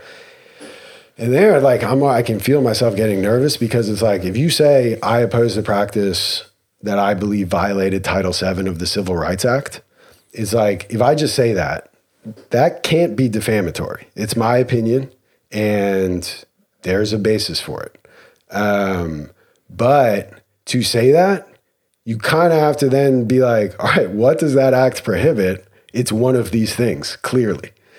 And that act prohibits like being racist, being sexist, like basically any category that society at a federal level has agreed deserves protection from white dudes in power. Like you did something wrong to one of them, you know what I mean? Or something that leads to harm to one of those groups. Because you don't need to like fire someone for being Asian to violate it. You can have policies that affect Asian people. You know what I'm saying? Like you don't necessarily need malicious intent. But it's still like calling someone a racist is the worst thing you can call someone. You know what I mean? Calling That's what I'm saying. We need more words. Yeah. No, I hear you, dude. So like, it makes me like uneasy to even be like, I oppose the practice that I believed violated Title VII. Because it's like, that practice doesn't mean I experience discrimination myself as someone in one of these categories. Now, obviously, I am in some of these categories that get protected, and I do feel that I experienced adverse employment I think you're actions. really leaning into the Italian thing too hard at this point. Yeah. It's the Italian thing, I think, somewhat. There's some other, I think, even our society protects. We moved on from it without you explaining the Italian thing, and I think it was hard for me not to demonstrate what you showed me and like put it on like a Twitter or something. Dude, because I feel like it would go for TikTok. I feel like it would go viral. I agree, dude. Yeah, it needs to happen. I think the fact that I saw it in real life instead of a TikTok is a big shock to me. It's so funny, but dude. Explain it. I mean, dude, I don't need credit. I don't have a TikTok. If a listener wants to go ahead and make the video, you will go viral, dude. Now we need to make a life skills account. I mean, we should, dude. But if someone wants to beat us to it, just like retweet a link to the podcast or something. Yeah. When you're Little Nas X. Yeah. Or whatever. But, dude, okay, so I think it's more important what companies do than what governments do in terms of all these laws anyway. And I'm not really, I don't have a strenuous disagreement. Yeah. Thank you. I mean, practically, it really plays out that way. So, but we don't vote on company boards. Which makes it even wilder, But we kind of do with our wallets and social media heat, I guess. And one day I might have enough shares. Yeah, hopefully. I agree. But so, yeah. So we probably, maybe not everybody knows, but if you listen to enough hip hop, rap, or I would say those are the main genres, maybe some R&B songs, but you ask Siri. I don't know about Alexa. I'm a Siri household, but you ask Siri to play certain music, and even if you get the title wrong, or you ask her by referencing lyrics, like you could be like, I'm trying to think of a song. You could be like, hey, Siri, play Biggie, Biggie, Biggie, Can't You See? And she'll hit you with she'll very subtly correct you like the way a parent would when a kid says something wrong. Like, you know what I mean? Yeah. She'll be like, okay, I'll go ahead and put on Hypnotize by the Notorious B.I.G.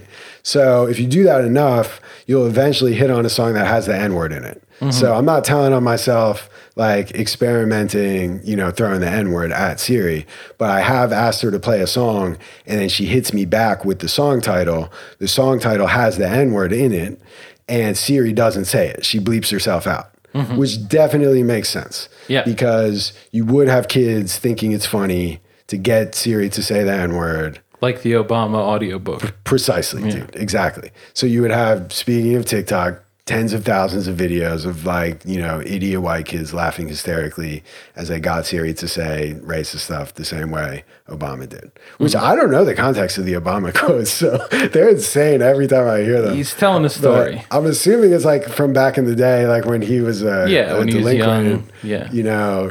young. But give me your own damn fries. Get your own damn That's the big one. Yeah, which I guess nothing delinquent about that, but I associate it with like Choom Gang. Like that sounded like something someone in the Choom Gang would say to somebody else. So, For some reason, I don't know if this is based in fact. It's been a long time since the Obama book came out. Yeah. There's a couple, right? I imagined it being like a older person saying it to him.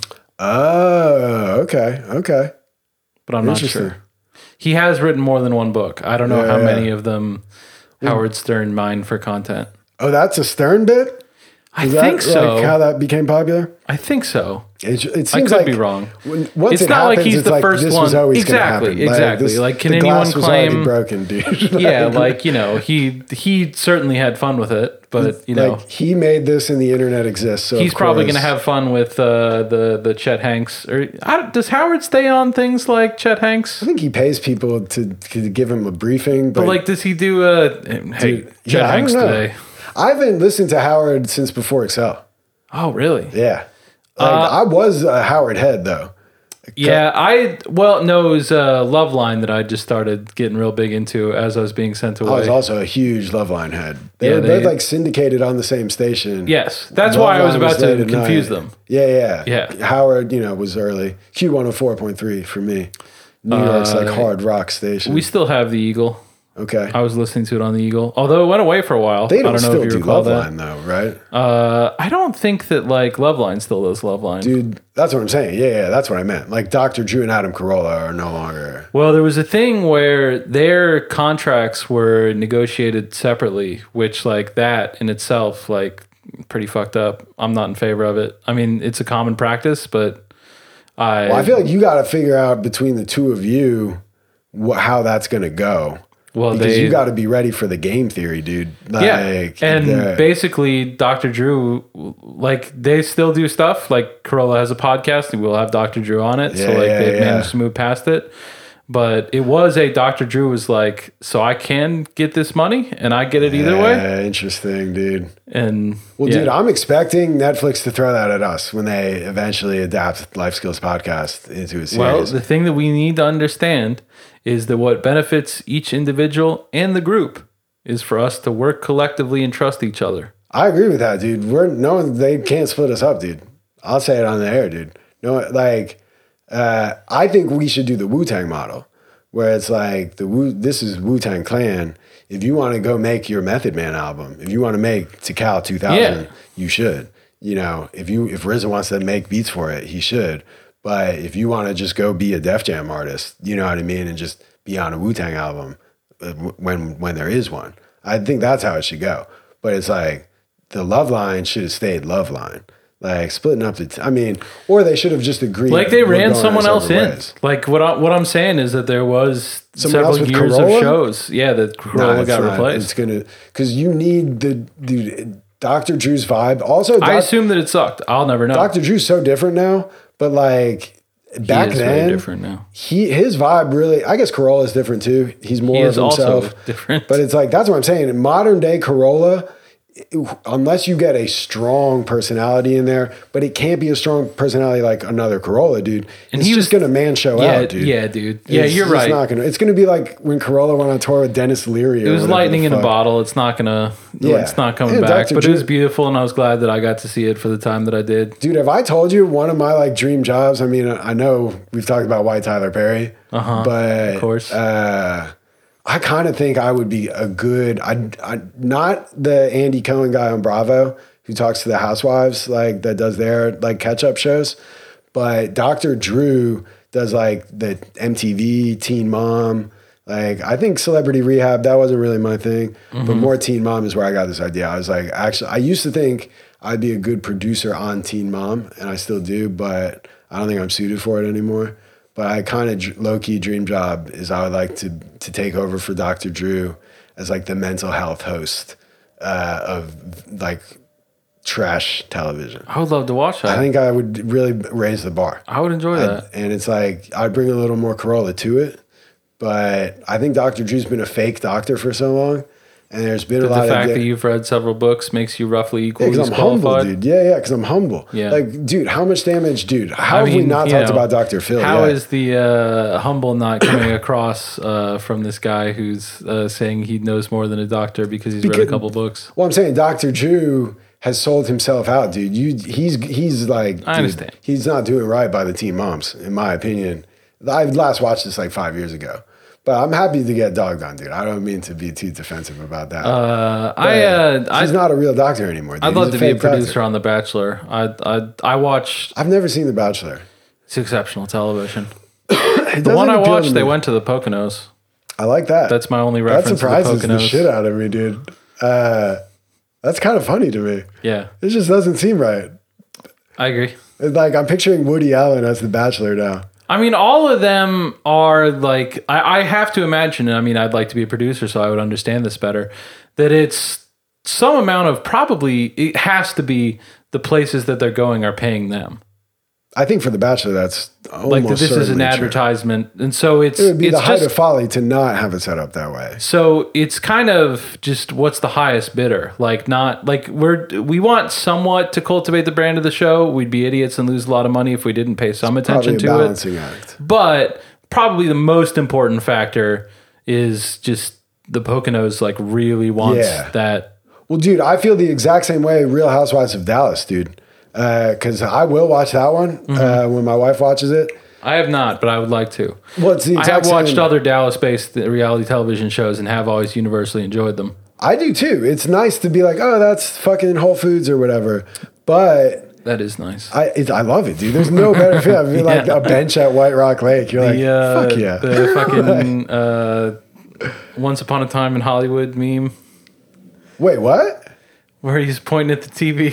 Oh, yeah, exactly. I mean, there's so many. I was this morning, for a guy who doesn't do cocaine, this is kind of funny, but I was on our cocaine this morning. I don't even know how I got on there. I was on our mattresses this morning. Were you really? Yeah. Are you in the market? I think we'd probably like to get another mattress. Okay. Well, that makes a little more sense. Yeah, I'm not trying to learn about cocaine. I mean, I guess in retrospect, of course, it makes sense, but like seeing the depth and the passionate feelings present on our mattresses was surprising to me. Yeah, I believe. Well, they're on the Reddit, dude. Yeah. You know, I just bought one of the ones that are like you can turn it back in 90 days, like one of the internet ones. Mm-hmm. It's fine. Okay. I mean, it was a good price. I mean, that was one of the big things is that our mattresses wanted you to understand is that those deals are not. Like you can return the literal mattress, but they're like all that box spring and frame and like everything else that would comprise like at least half of the cost of this thing. Yeah. That's not covered by that. So you can pick another one of our mattresses that fits with that box spring if you would like.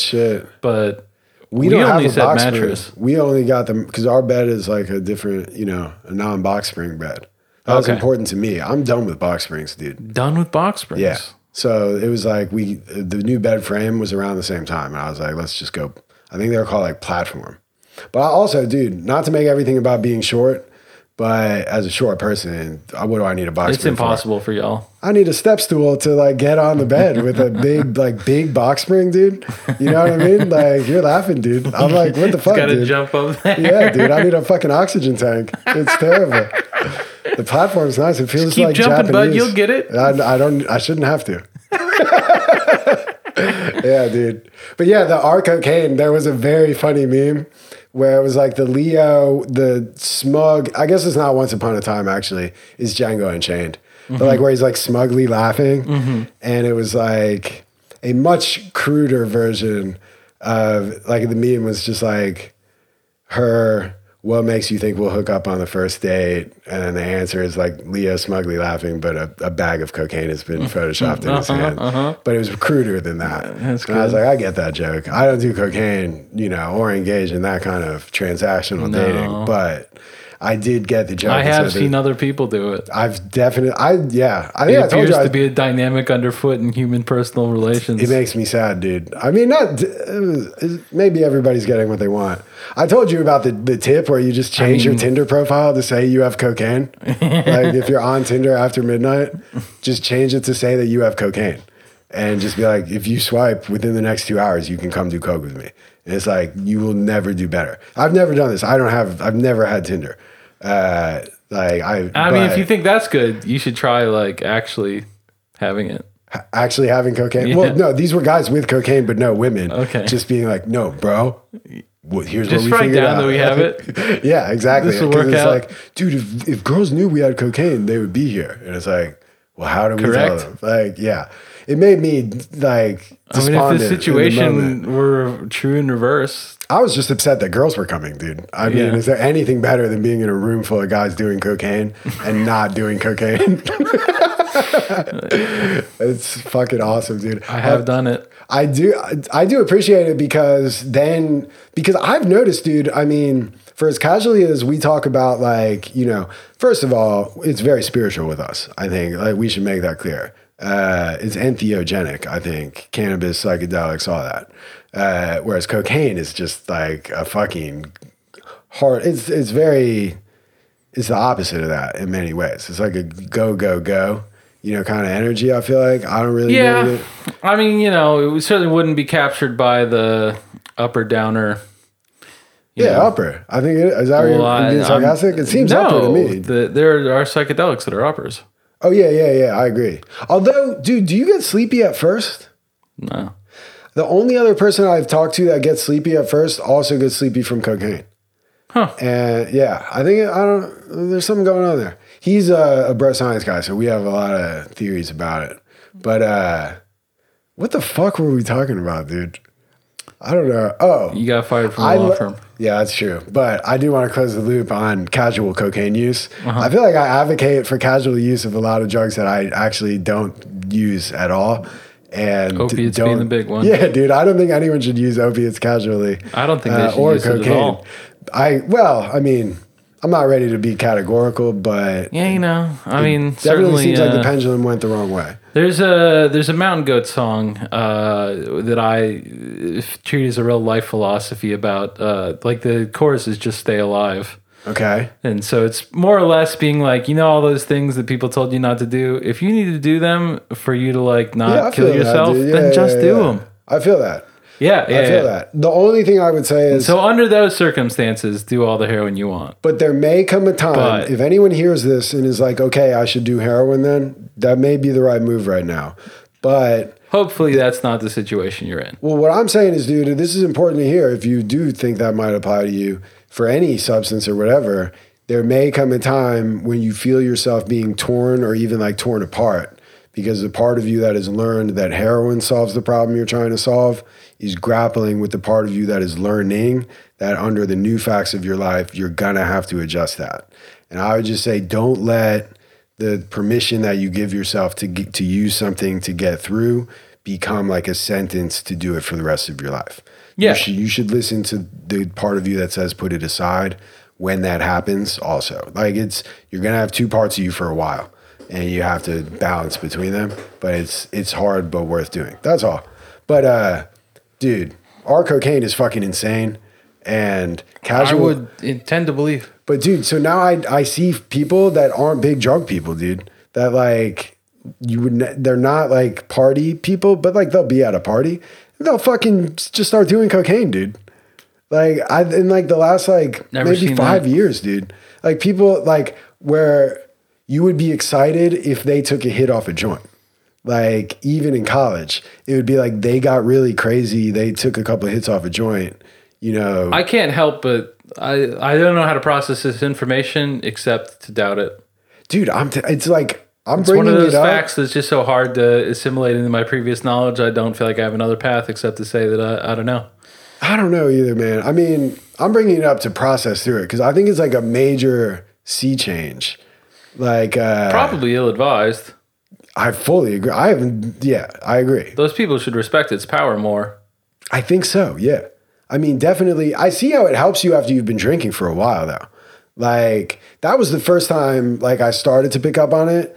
And I kind of have a working hypothesis. I mean, I'm sure it's got plenty of benefits.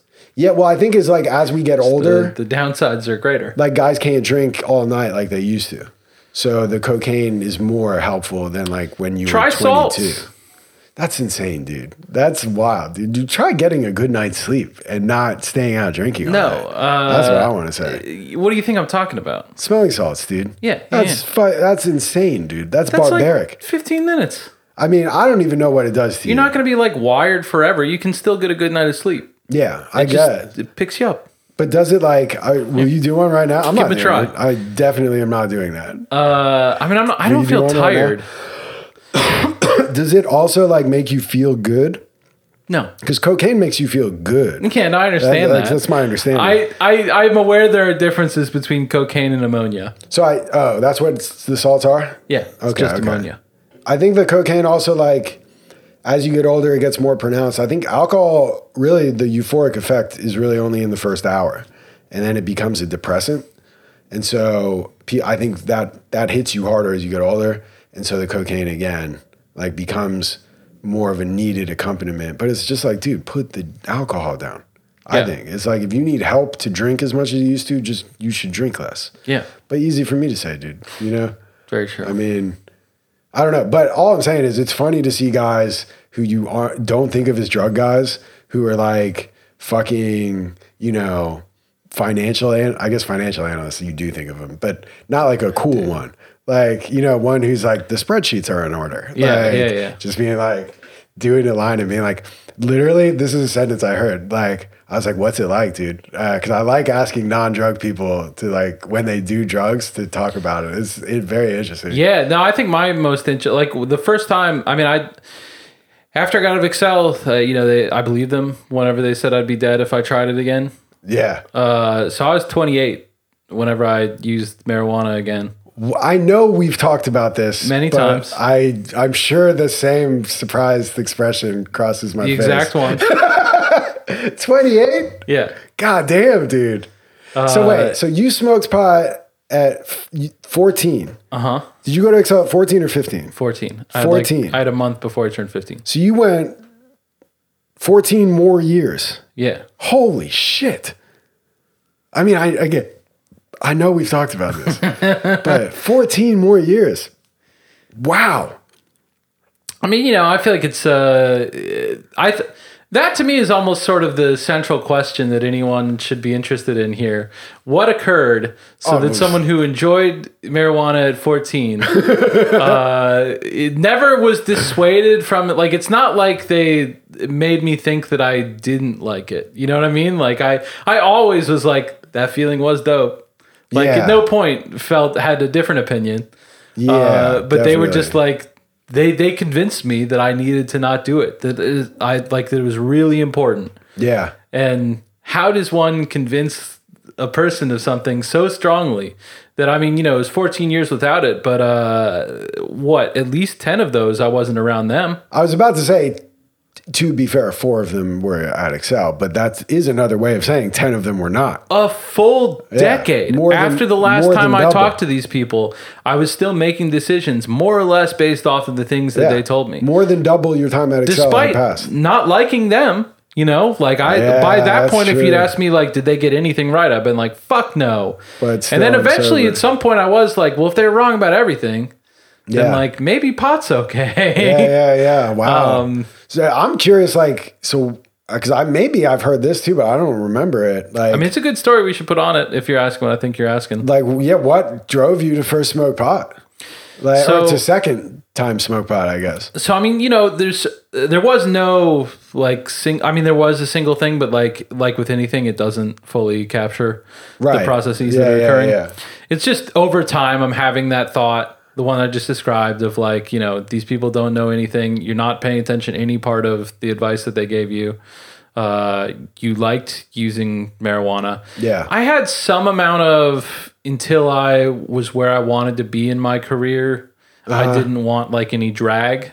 Sure. Yeah. Like I wanted to know that like this was like I gave it everything I got. Such a difficult balance if overwork is a similar like drug though, you know what I mean? Like, because I feel like the radio is similarly demanding. Like, it's a totalitarian culture in many ways. Yeah. Like, I know you had the job where you only had to come in at 5, which does sound sick, but it does seem like there's not very many casual people who last long in the business. Like, you got to fucking be about it. Yeah. No, and I was, and I wondered if doing drugs much would have like detracted from that. Yeah, and so I didn't want to find out. I drank a lot, but I didn't smoke pot at all. Like, I'm trying to remember how many years I'd been into I smoked pot in law school, and then I knew a guy who actually, for all the hullabaloo about going to Rice, was at Rice, and maybe I shouldn't say it. It's whatever. Shout out, dude. I know you're listening. I mean, he'll hear it eventually. He'll enjoy it. But he had to like some back and forth with the bar. It's all good. Like he got licensed, but it was enough.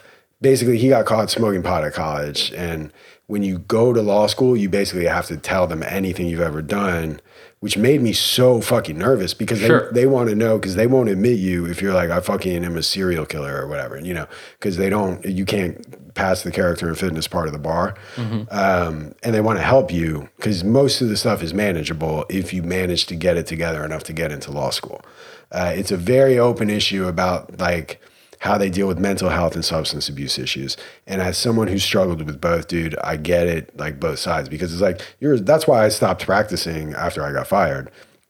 It wasn't because clients didn't want me, and I never got fired for being mentally ill. That was I think we got derailed. That was the category I'm referring to. I was very clearly like going through a crisis that was manifesting in symptoms that were obvious enough for people to talk about them to me. But no one was ever like, you should stop doing legal work. I was the one to be like, it's time to take a break, like from doing legal work post getting fired. Because I had to like tell my clients, like, I can't do your work, which was rewarding for them to want me to still do it. But yeah, not cool. Like, but it wasn't the move because you are responsible for people's lives. So a lot of like mental health advocates are like, dude, lawyers won't disclose things. They're disproportionately like prone to commit suicide and like, you know, do too many drugs and drink too much, all of which I get. So like, that's one of the reasons I talk about this stuff openly. But at the same time, another reason is like, I don't want your legal work if you don't know how I am, because you're not making an informed decision, you know. And again, I'm not a licensed lawyer right now anyway, but like a rando, I would be like, yo, you need to listen to my podcast like before, you know what I mean? Like, just because it's like, what an off-putting answer. Yeah, dude. But it's like, there's a lot of, you know, but the clients that liked me actually did like that. Like, I have a different way of looking at things. I'm comfortable with unorthodox solutions. I'm not really precious about a lot of sensitive stuff that in the employment context, you know, is coming up. So I think I was good at it, but it's like, you need to know. Also, as I like think ahead, I have to have it set up so that people can't email me 24/7 and expect responses and stuff. Like, it's just, I'll go crazy again. So they need to know that too, where it's like, if you need a guy who the thing you need help with is like, you might need me at midnight regularly, like I'll give you a referral. It's not going to be me. I'm happy to go over the next morning at 10 a.m., like whatever y'all talked about. You know what I mean? But like, I can't live like that anymore. So, but that's what I used to do. So to the point about like avoiding cannabis at the beginning of the career, I remember like eventually when I started smoking weed more and basically like stopped drinking without trying to, and lost a bunch of weight, was happier. Everyone in my life was like commenting on it, asking me like what was different, not the way they did like right before I got fired. But at the same time, I was much less productive. And I just like, it was no longer important to me to like work for 18 hours a day. But I struggled with it, I think, because our culture, and certainly the legal culture, is like a bad example of this. You know, my first employer was, I think, I almost do want to say their name because I have nothing but good things to say about them, as you know. But so I don't mean to like tar them with the brush. As a culture, the profession has a lot of problems. So I would be like beating myself up and being like, is this because I'm smoking pot? Is that why I'm like not as good as a lawyer? Even as like my advice was better, like I was better at looking at big picture stuff. I was happier. I got along with people better. But like the numbers weren't as high as they used to be. And that was enough. Even now, I'm like, am I selling myself short? But then it's like, I don't know, there's more to life. And when you talk about like, you have to hit your highest potential, it's like, who's to say? I refuse to believe my highest potential is an overworked asshole who yells at his loved ones, like, because he's stressed out all the time. You know what I mean? Like, I don't care what the numbers look like. Good perspective. I don't know. I feel like I've started like 50 threads in this. We were talking about why I returned to marijuana smoking after 14 years. So, I had that whole thing of like, I don't want to do it. Like, that was at least something I would tell myself. Who knows why we actually do anything, right? Yes. It's all speculation, dude. Yeah. But I agree. The formal thing that I would verbalize to other people when asked about it was, I have a goal here. It's to host the show. I have not done that yet. So like I will continue to keep my, nose to the grindstone. Whoa. And we can talk then. Whoa. And then I admire that. I did achieve the goal. Kind of. Yeah. I was hired to be a program director at a sports radio station in Pensacola, Florida, Market 144. Yeah. Is this the first time we've talked about this? I think so. I don't know. Oh, yeah. Good. Yeah. You should tell. That's like part of TC lore, dude. I mean, it's 2 months, but it was a great 2 months. It meant a lot to me. Yeah, dude. I mean, if it, in like a TV show about your life, I'm trying to think of like what's the analogy. It may just be like when Urkel went to Disney World. You know what I mean? Like I haven't seen that. How many episodes it gets, but it's like it looms large to me. Like there's a lot going on there. Yeah, I've had many more 2 month periods that were considerably more boring. For sure, yeah. Most of them. And I don't mean to say you're an Urkel-like character, dude. I mean... yeah, maybe more. Eddie Winslow also went to Disney World. But yeah, so I got hired to be the program director of a sports station in Pensacola. I hosted a daily talk show. I was there for 2 months. The first month, I was just kind of getting acclimated. At the end of that first month, we launched the show. And so for 1 month, I did a daily talk show. It's like the Dana Carvey show of radio talk shows. I have not all of them because sometimes the recording equipment would be fucked up because it's a station in Pensacola. Yeah. But I have most of them. If anyone's interested. Yeah. Whenever I got fired, like I put them, like I one of the tweets in like the I'm fired tweet thread. Yes, that's right. I was dramatic enough to make an I'm fired tweet thread. Dude, if I had had more than 5 Twitter followers, I would have done it for sure. Yeah. Yeah. One of them was like, was I so bad? Did I suck so bad that they had to get me out of there? Here you go. Judge for yourself. Dude, I'm surprised you did that. It's because I feel like if you listen, the answer is no. I'm sure the answer is no. Yeah. But, I made Jimbo Fisher laugh. I feel good about that. He's the head coach of Florida State at the time, now at A&M. Okay. Won national title. Okay. Respect. It was, we had 2 big interviews that loom large in my mind, at least. It was him and then also a man that you may know, John Schnatter. Whoa, Papa J? Yes. Oh, I know I've heard this one, but I never tire of hearing that, dude. Again, you can tell I'm not faking this reaction. I'm just remembering, knowing this. We so did sick, dude. We did the show. So Pensacola is home to the AA team for the Cincinnati Reds.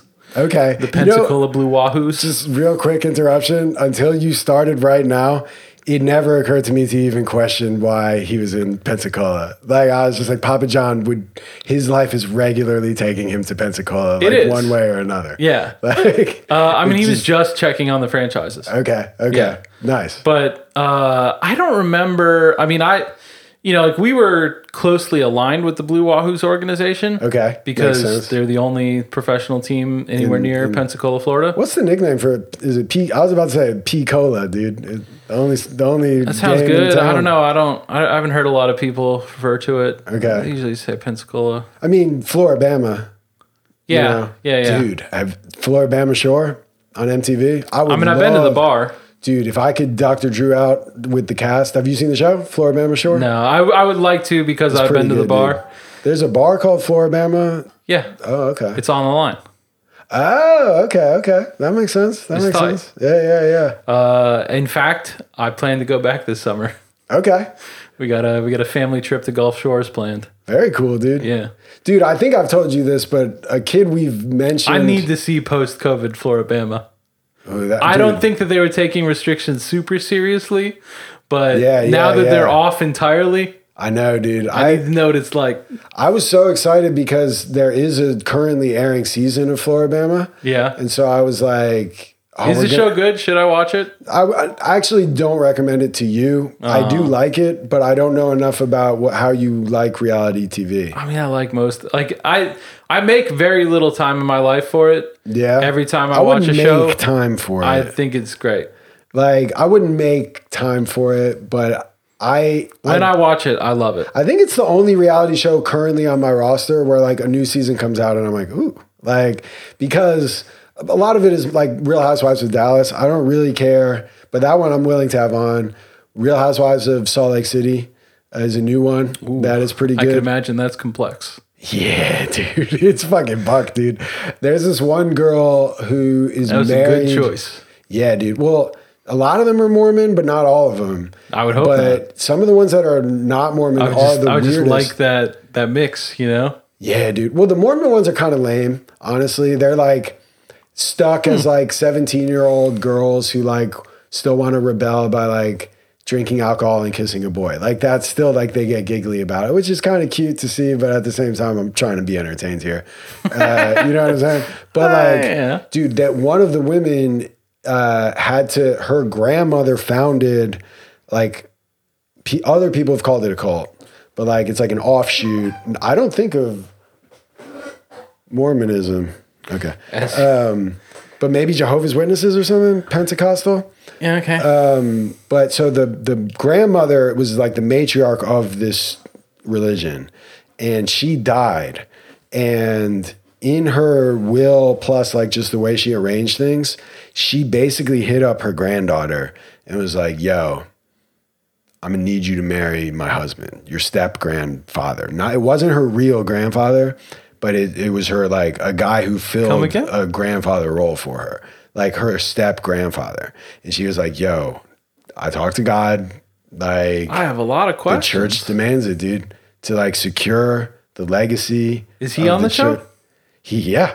I mean, he shows up for sure. Yeah. Oh my God. They're open about it, dude. They lead a mega church together. Like, I mean, I don't know if it's like a mega, but it's like they film, I think, the services. Yeah, dude.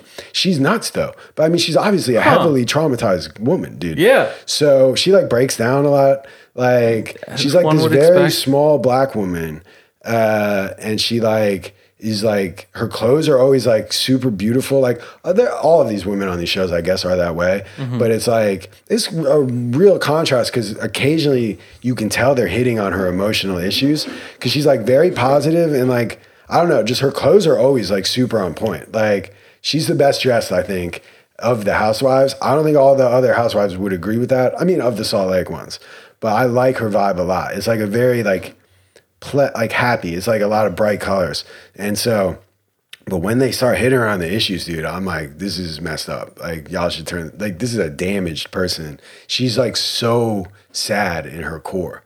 That's why I bring up the clothes. Cause it's like, yeah, how would you not be? It really puts it in relief. How would you not be? I know. Well, it's just, it's some shit Jamie would do. Yeah. To be like, from beyond the grave, I must control the lives of everyone in my orbit. Yeah. Like that's how important. Clearly, her grandmother did not put a ton of thought, or God, when he told her grandmother. I mean, his ways are beyond me. But I suspect grandma convinced herself of this. I doubt God actually wanted this. And so it is nuts for like some of the women on the show. They're like, I don't know about you. I bet I do know about you. I do see it. What? Like, there's part of me that's like just so intensely terrified. Terrified's like not even a big enough word. There aren't big enough words of being insignificant that it's like whatever we got to do to prove significance. And like certainly like wrecking the life of my granddaughter by making her marry my dead, or, you know, like small my ex-husband. Yeah. Like, well, certainly if you can, I mean, like it's not even the price to pay. It's like, that's the thing. And you can also convince yourself that it's virtuous. Like, especially if you're I don't care about that. Well, but if you're leading a cult, I think that's like a ability that cult leadership selects for, is like the ability to not be cognitively dissonant as much as other people. Yeah. So I really do believe she probably was like, dude, this is what God wants. As it happens, I also love it. But so like that has very little to do with Mormonism, but it's fucking freaky as shit. And then there's like some ex-Mormons and then some who are more like moderate or married into it. I don't know. The Dallas lady, did you hear about her, dude? There's been a lot of scandals with the Dallas housewives. One got kicked off for using a racially inflammatory term. I have half heard about that. And she was insane, dude. I mean, she was accusing another lady's husband of getting his dick sucked at a place called The Roundup, which I don't know even what it is. I'm assuming it's here and it's a bar. I know about The Roundup. Really? What is it, dude? Because the saying became a saying in my house. Because she was like super drunk and she was like, he's getting his dick sucked by the boys at the, they bleeped out dick suck. Mm-hmm. But it was like, she said it in very like Nana voice. So it's super fun to say around. This is the kind of thing I don't want to get wrong, so I'm looking it up. But I'm pretty sure it's one of the premier Cedar Springs. Is that what they call the gayborhood? Correct. Oh, okay. Yeah. Okay. Yeah. It's next to a burger place called Hunky's. Dude. I've been to Hunky's, dude. Well, yeah, of course. It's the fucking best. I eat there all the time. They have a Hunky's in Oak Cliff. They do. Yeah, I eat that. Yeah. That's the one I eat. Hunky's is Whenever I was on dude. the Griggs campaign, Scott Griggs is a former mayoral candidate in Dallas. I worked on his the staff of his campaign, and the headquarters were in Oak Cliff. He was the rep for Oak Cliff. And so, yeah. And all of his campaign staff were hunky-ass guys like TC. No. Definitely. I mean, going from the ticket to anywhere, it feels like a pretty extreme change in the male to female makeup. I would think so. Yeah. Yeah. So, but that one, it felt, it was, politics? Is it mostly women in politics? Yeah, I think. Huh. Interesting. Or at least it's one of those situations where if it's 50-50, then it feels like mostly more than two. Like it's an overwhelming. Like the ticket, we're very comfortable. Yeah, it's like being like, whoa, you guys have plural of these? Yeah. Holy shit. We have the girl. Yeah. Yeah, okay. That's pretty funny, dude. But yeah, so you know how like I've tried dieting twice in my life. Exactly. Okay. Really? Dude, I'm not flattering you. I was going to say, I think you lost some weight recently. I don't think that's true. Really? Maybe it's just your outfit, the spring weather. I don't know. Thank you. But, okay. I'm not going to belabor the point, But, yeah, so, and like, I'm trying to make it an analogy here. Okay. Where, you got like a vacation coming up and you're like, man, if I can hit this many pounds lost by the time this vacation starts, right, then like I'm just going to eat normal on vacation. Okay, sure, yeah. And then like you get there and you're like 1.5 pounds short and you're like, I'm going on the vacation. Obviously, dude. Yeah. Shoot for the moon, land among the stars. So I had this thing in my head of like, I'm only going to smoke pot. Like I'm only going to consider the question after I've like reached this plateau. Got it. And so like by the time I smoked pot, I had been fired in Pensacola for many months. Okay. But I was like, a little delayed causation. I mean, technically I made it. Like it's true. It is true. Yeah. I did a show. Okay. So that was the reason you came up with yourself that time. A little bit. And then the other thing that was going on, and like I can tell that my marijuana use put a lot of distress on my parents. The Excel program was pretty focused on making me feel guilt about that. And I did feel some. I still struggle with it, dude. Yeah. I call it dare brain. Yeah. Like, I feel like we're like the same way like a fucking, I don't fucking know, a Jehovah's Witness, no matter what, if you left, or a Christian Scientist maybe is more directed. I don't want to get the details wrong about what the rules are in these religions. But Christian Scientists, my understanding, generally not fucking with tradition, like Western medicine. That's my understanding. So I feel like if you grew up where the people who you're biologically imprinted on to be like, they tell me how the world works, and they tell you that like God will kill you if you take an Advil, you might end up taking Advil like in your 20s or whatever. Mm-hmm. But you're always going to be like, is God mad at me? Yeah. Like, and I kind of feel like in the godless state. At this point, I feel everything's pretty smooth. Well, I don't think God's mad at me, dude. Obviously, I don't think God's mad at me. Cannabis is entheogenic to me, but the fucking... I've realized I'm throwing that word around. We've talked about it, but I don't think so. Really?